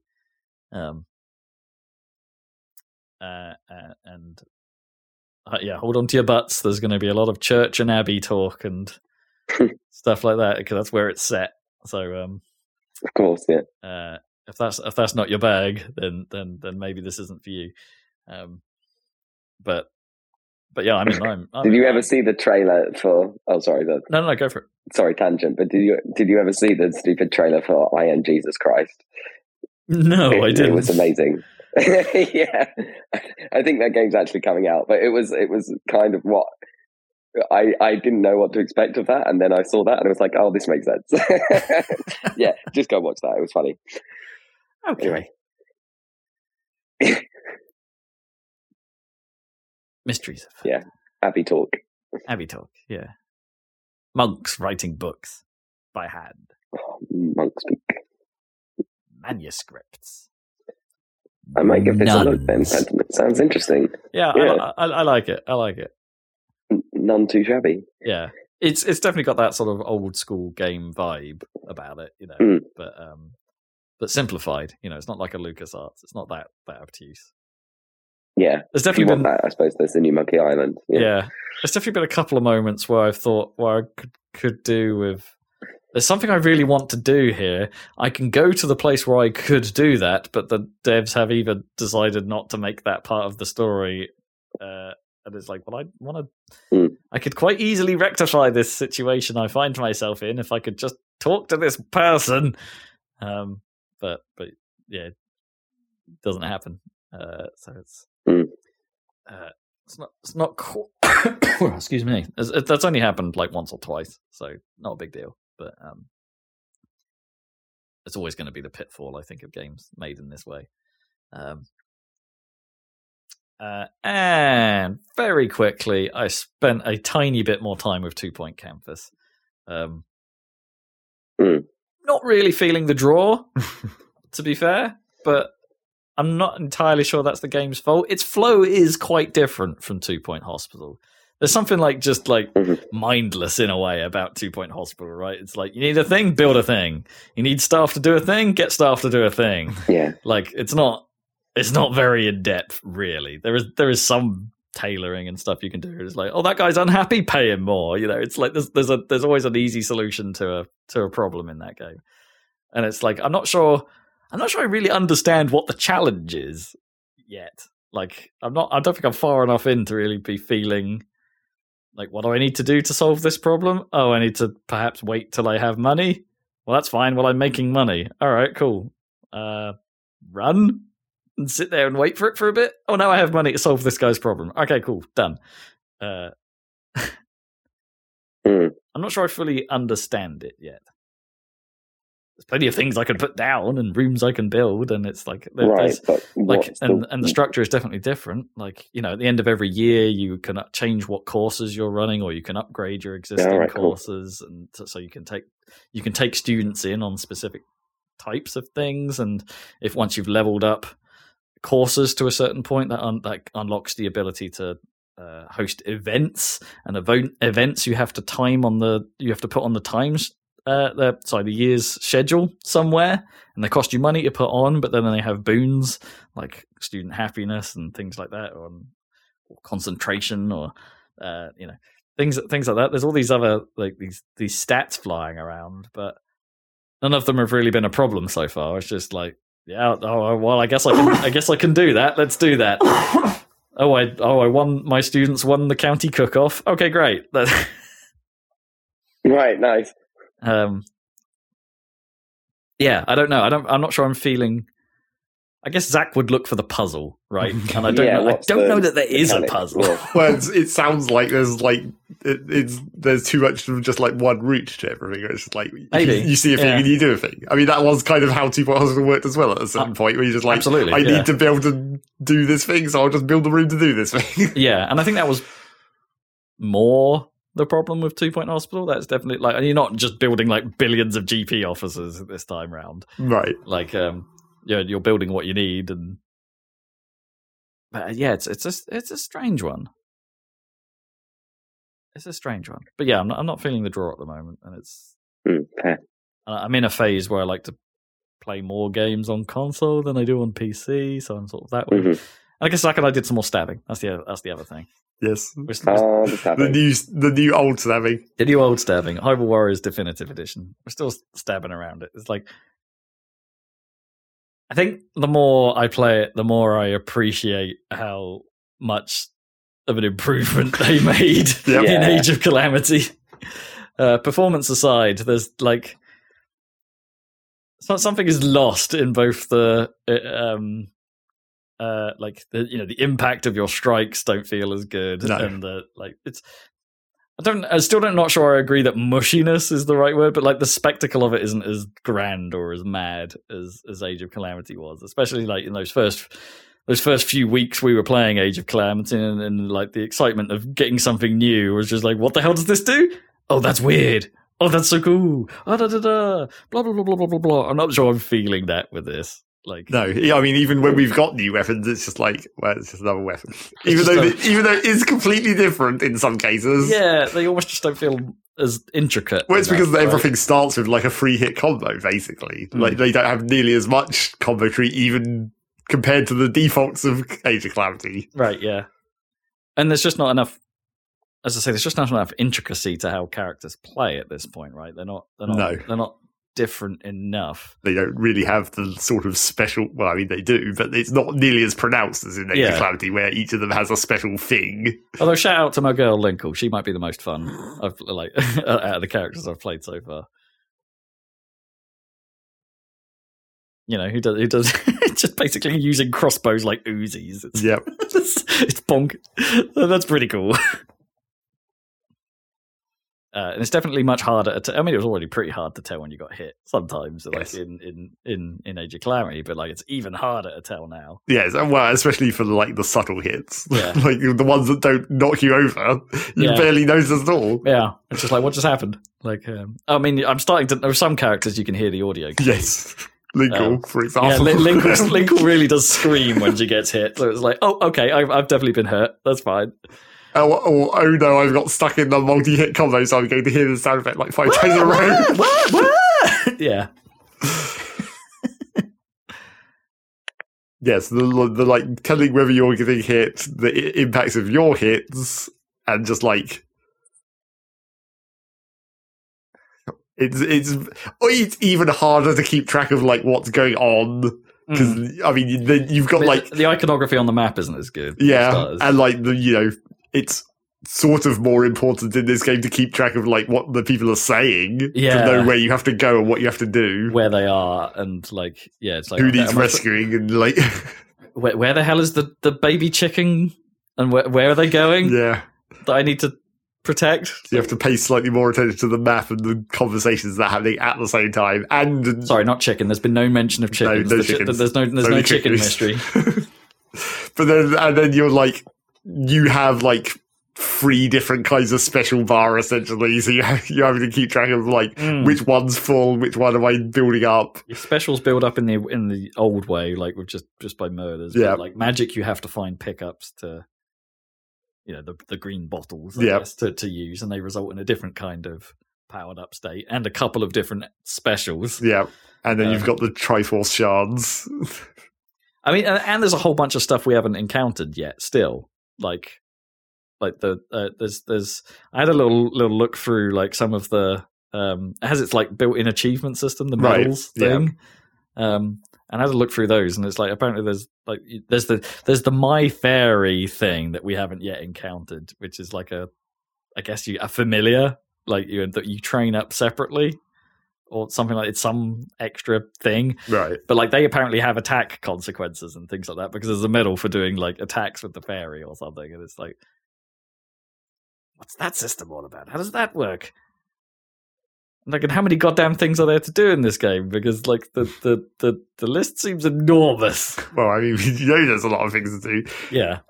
The weird thing is like how the story is structured, because it sounds like we're nearly at the end of the story already, Yeah. and we're not, and it really doesn't seem like we're scratching the surface of this game at this point. No, unless it is just like that, where the story isn't long and it's just a shit ton of extra missions. Yeah, maybe that's it. Maybe the story isn't the focus here. I mean, in fairness, there was a smeg ton of extra stuff in Age of Calamity, more than the main line. That's true. But then again, like, I feel like the mainline missions in it don't feel like mainline missions. They all feel like side missions. Well, true. They're all kind of made this. I mean, there aren't sides. No. So well, not yet. Well, apart from the sort of side stories, but those are still main missions. Yeah, the link. Yes. It's a weird one. I don't feel like we've got a handle on it yet. No. Also, it's just an audio. How much have you played of this new one at this point then? Not new one, I mean old one. I guess, I don't know, how many hours? There must be quite a lot of hours at this point still. Like, quite a lot. How many weeks have we played it? Like 5 or 6? 5 or 6, yeah. So maybe we're like 10 or 12 hours in or something at this point. And not quite got that same handle on it as Age of Calamity. No, I think you knew what you were getting into, and even though there were cards held closely to the chest in Age of Calamity as well until quite late on. At least the core game, I think you can understand pretty quick. Yeah. This time around, I feel like there's perhaps more cards being held. Maybe, hopefully, but maybe not. Yeah, I don't know. Also, I just want to say, like, it is a wall of noise, that game. Like, it's just constant noise. The soundtrack is mental. Yes, the hardcore Zelda remixes are a bit ridiculous. Yeah, almost all of them with some kind of like just dum chat like drum beat, but like, no, and my phone's doing stuff again. I should just unplug this. Enjoy that. Yeah, just like dum chat, but it's like a really weirdly like overly compressed and hardcore drums kit they're using for it. So everything is just like the snare isn't just like a dum chat. It's like a dum pang. Like it's super amped up. Yes, yeah. It's a bit much. Yeah. Not a soothing audio soundscape. I mean, at least I guess it's supposed to give the feeling of you being in a legitimately massive battle, which actually, I'm going to say this probably does a better job of that feeling than Age of Calamity does. Like, except for maybe that super hard mission we struggled with for ages in Age of Calamity, where the whole map is just a massive battle. But like, I think this one does a slightly better job of making the battlefield feel alive. Well, it's because this one, the battlefield kind of is alive, whereas in Age of Calamity, like if you clear an area, you're basically done. Yeah, it's fine. You just leave. Yeah. Whereas in this one, the enemy can actually push back. Yeah. Although we're playing in hard mode, and that's never really been a challenge thus yet. But well, a couple of times. Yeah, you just die instantly. Yeah, we've lost some side missions, but we don't even understand what the point in the side missions are. Well, they don't seem to have any point. No, presumably you get extra experience / rupees. We went to the effort of beating back the Cuckoo army in that mission that was giving us some headaches, and we didn't have to. No, I'm not even sure what we gained out of doing it. Yes, it doesn't give you specific things like the things that are marked for the heart pieces and the sculptures or whatever. Yeah. And we've never had one of the heart pieces be linked to a side mission, which would be the worst outcome. No, they're normally we've technically missed a couple, so maybe, yeah. But they're normally just in an area we didn't go to. Yes, areas of the map that you don't have to go to for the normal progression of the mission, which is where the co-op comes in handy, because then one person can be maintaining progress on the main mission, and the other person can be running around the whole rest of the map.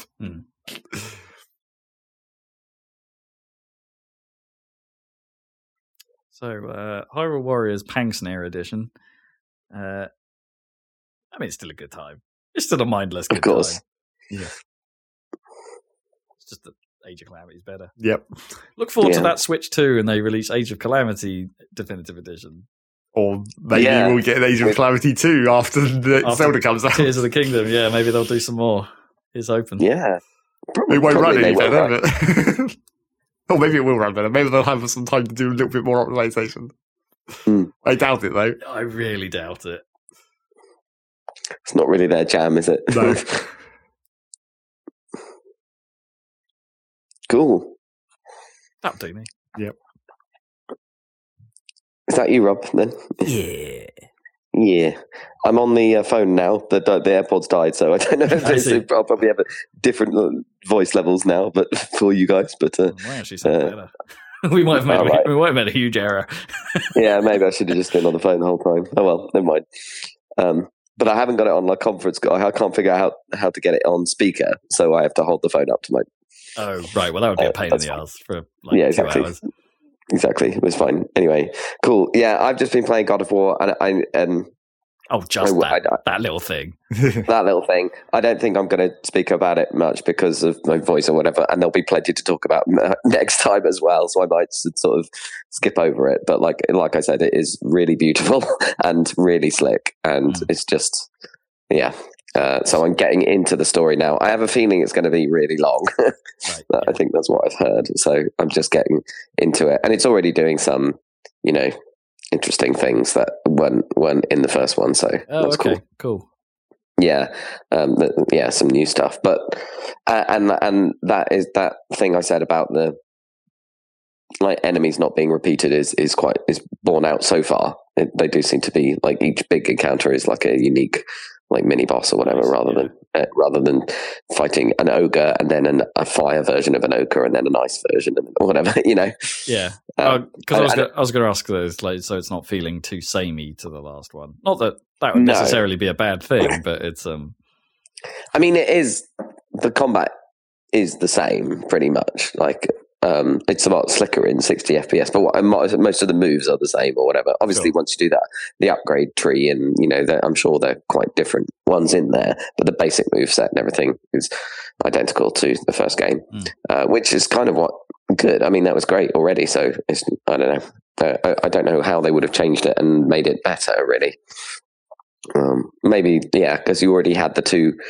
It was already complex enough, I think, and you had the two. You had the axe and the blades or whatever. I don't know if they would have invented. Maybe there'll be more once I get into the game. I bet there will. Yeah. So I'll see. But yeah, I mean, yeah, this is quite early on. So, is this? No, I don't think this is spoiler. But you get to play as Atreus. The camera, it's that continuous camera shot. Yeah, they do that in a clever way to transfer. You between playing as different characters, but still with the continuous tracking camera shot, which is kind of cool. Interesting. No, I didn't know that. I didn't know you did that. Yeah, I mean, it's quite early on, so hopefully that's not a big spoiler. Yeah. But yeah, neat. And I don't know how much of the game will be like that. Probably not much, but that's a new thing. Yeah, it's kind of interesting. Yeah, kind of a nice little palette. Yeah, because he's at times, I guess. It's good. It is quite a few years later, so he is an older, he's a teenager or whatever. It's he's quite a different character because he's grown up, which is really good. Yeah. He's not so much of a boy. Yeah. Oh, I bet there will be some boy. Yeah, probably. But yeah, it's really slick and beautiful and really fun to play. So I'll talk about it more next time, I'm sure. Nice. Apparently, PlayStation 5s aren't as tricky to get hold of now. We're finally hitting the point where it's it's viable. I think I hit that point and managed to get mine, but I think it's becoming more normal now. Yeah, which is cool. Sorry, I don't know why that's just reminded me. Probably because this was one of the first games I played on the Series X. But I've been dipping my toe back in No Man's Sky. All right. Oh, see how it's changed. I should probably try that. Actually, I mean it's good, but they changed some stuff, and I've totally forgotten how to play that game. But is it because they've changed stuff, or have you just totally forgotten how to play that? A bit of both. There's definitely some things where I'm like, how do I do this now? I don't know how to do what I did before, and some things have changed and I don't have them available anymore, or there are just some. I'm trying to engage with the new settlements thing, right? I never played since they put that in. Yeah, so I've never seen the settlements. I think I'm just missing some quality of life upgrades that I just never had anyway. Right. And it's just making things really awkward. Like, I don't know, I really need to access my storage containers, but like in the settlement, I can't actually build anything because it counts as a base already. So it doesn't let me build within the confines of a base. No. And the build system's changed, like, and how that interface works, at least on console. Anywho, I don't want to talk about it a huge amount here. It's changed. It's been a long time since I played it, admittedly, and it's like, but it's changed enough that it's throwing a few curveballs, and I'm like, I don't really know exactly what I'm doing anymore. See, the trouble with that is that now I'm like, oh, maybe I should go back in. But the trouble is, I think every time that I've been away from No Man's Sky for an extended period of time and come back, it just makes me want to start over because I'm like, I need to go through this again properly from the start, so I actually relearn it. Yeah, because maybe they've changed their tutorial system to make it easier. Probably not. Probably not. No. Or maybe they've added a third tutorial stacked on top of the other two. Maybe. I mean, I don't know that I ever fully understood that game, right? No, but it's still compelling to actually. Time just disappears when I'm playing it. It's one of those. It's like, yeah, I'll come up to bed soon, hun. Oh shit! Another hour's passed.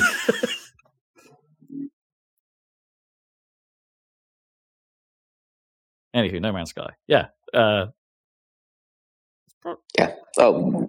I was about to say it's on Game Pass, but like obviously that doesn't apply to PlayStation. So PlayStation, no. I was just thinking that I have, it probably runs pretty nicely on PS5. Obviously, everything does. It'll run lovely, yeah. Yeah. Well, I say it will run lovely. I don't know. Like I remember it being slightly smoother on my Xbox than it was during my last experience. It was like right, because it's sort of unlocked frame rate game. It doesn't stick to 60, but there are certain environments where it's running at 60. But then when I was hanging out in this settlement, it's like, oh, it's chugging a bit. It's getting down in the 30s, maybe lower at times. Interesting. But then it's like running at 4K on the Series X, right? So it's like yeah, exactly. Yeah. I don't think it's even taking shortcuts with it. I think it's just a straight up native pushing 4K. A lot of pixels. Yeah. Yeah. Wow, it's pushing a lot of pixels in a weirdly procedural world, which is always going to give you. Yeah. I'll stop talking so we can end this podcast. But my final thought is my boy Tunic got shafted at the Game Awards. Yeah, like he got nominated. My boy who? My boy Tunic. It's like it got nominated for a few things, but. Oh, I forgot. That's our game of the year, isn't it? Yeah. Okay. Yeah. Anyway, we'll come to that, listeners. But I always jump to the end where I'm like, "Yeah, it's definitely Dwarf Fortress." No, no, it's definitely Tunic. And also, shout out to Stray that got a nomination in the actual game of the year category. So, I also need to play that as well. God damn, yeah, you're in the best position with your PS5. Exactly. That's the version to play. I'm in the position. Yeah. Okay, you reminded me. Okay, I'll write that down. Then I'll have more than just God of War to talk about next time. Cool, yeah. All right then, and thank you for joining us, listeners. This is our podcast about video games, which you've been listening to. We do it every 2 weeks, so there'll be another one in 2 weeks. But we also have our YouTube channel, Happy Salad. Check that out. Gameplay video, what was that? Deep dive into Derg with possible audio issues to enjoy. Yeah. Is that right? I mean, it's fine. It's watchable, but like it's just not up to my normal standards, man. Like this podcast. High standard. Yeah. Yeah, this has been a bit of a lo-fi podcast, but we'll be hopefully back to full our normal high standards next time. So we'll catch you then. We're now time to go and watch the football, I guess. Yep. Right. So which we've avoided talking about somehow, but like, yeah. Yeah. Okay. Catch you next time, listeners. Goodbye. Big blood.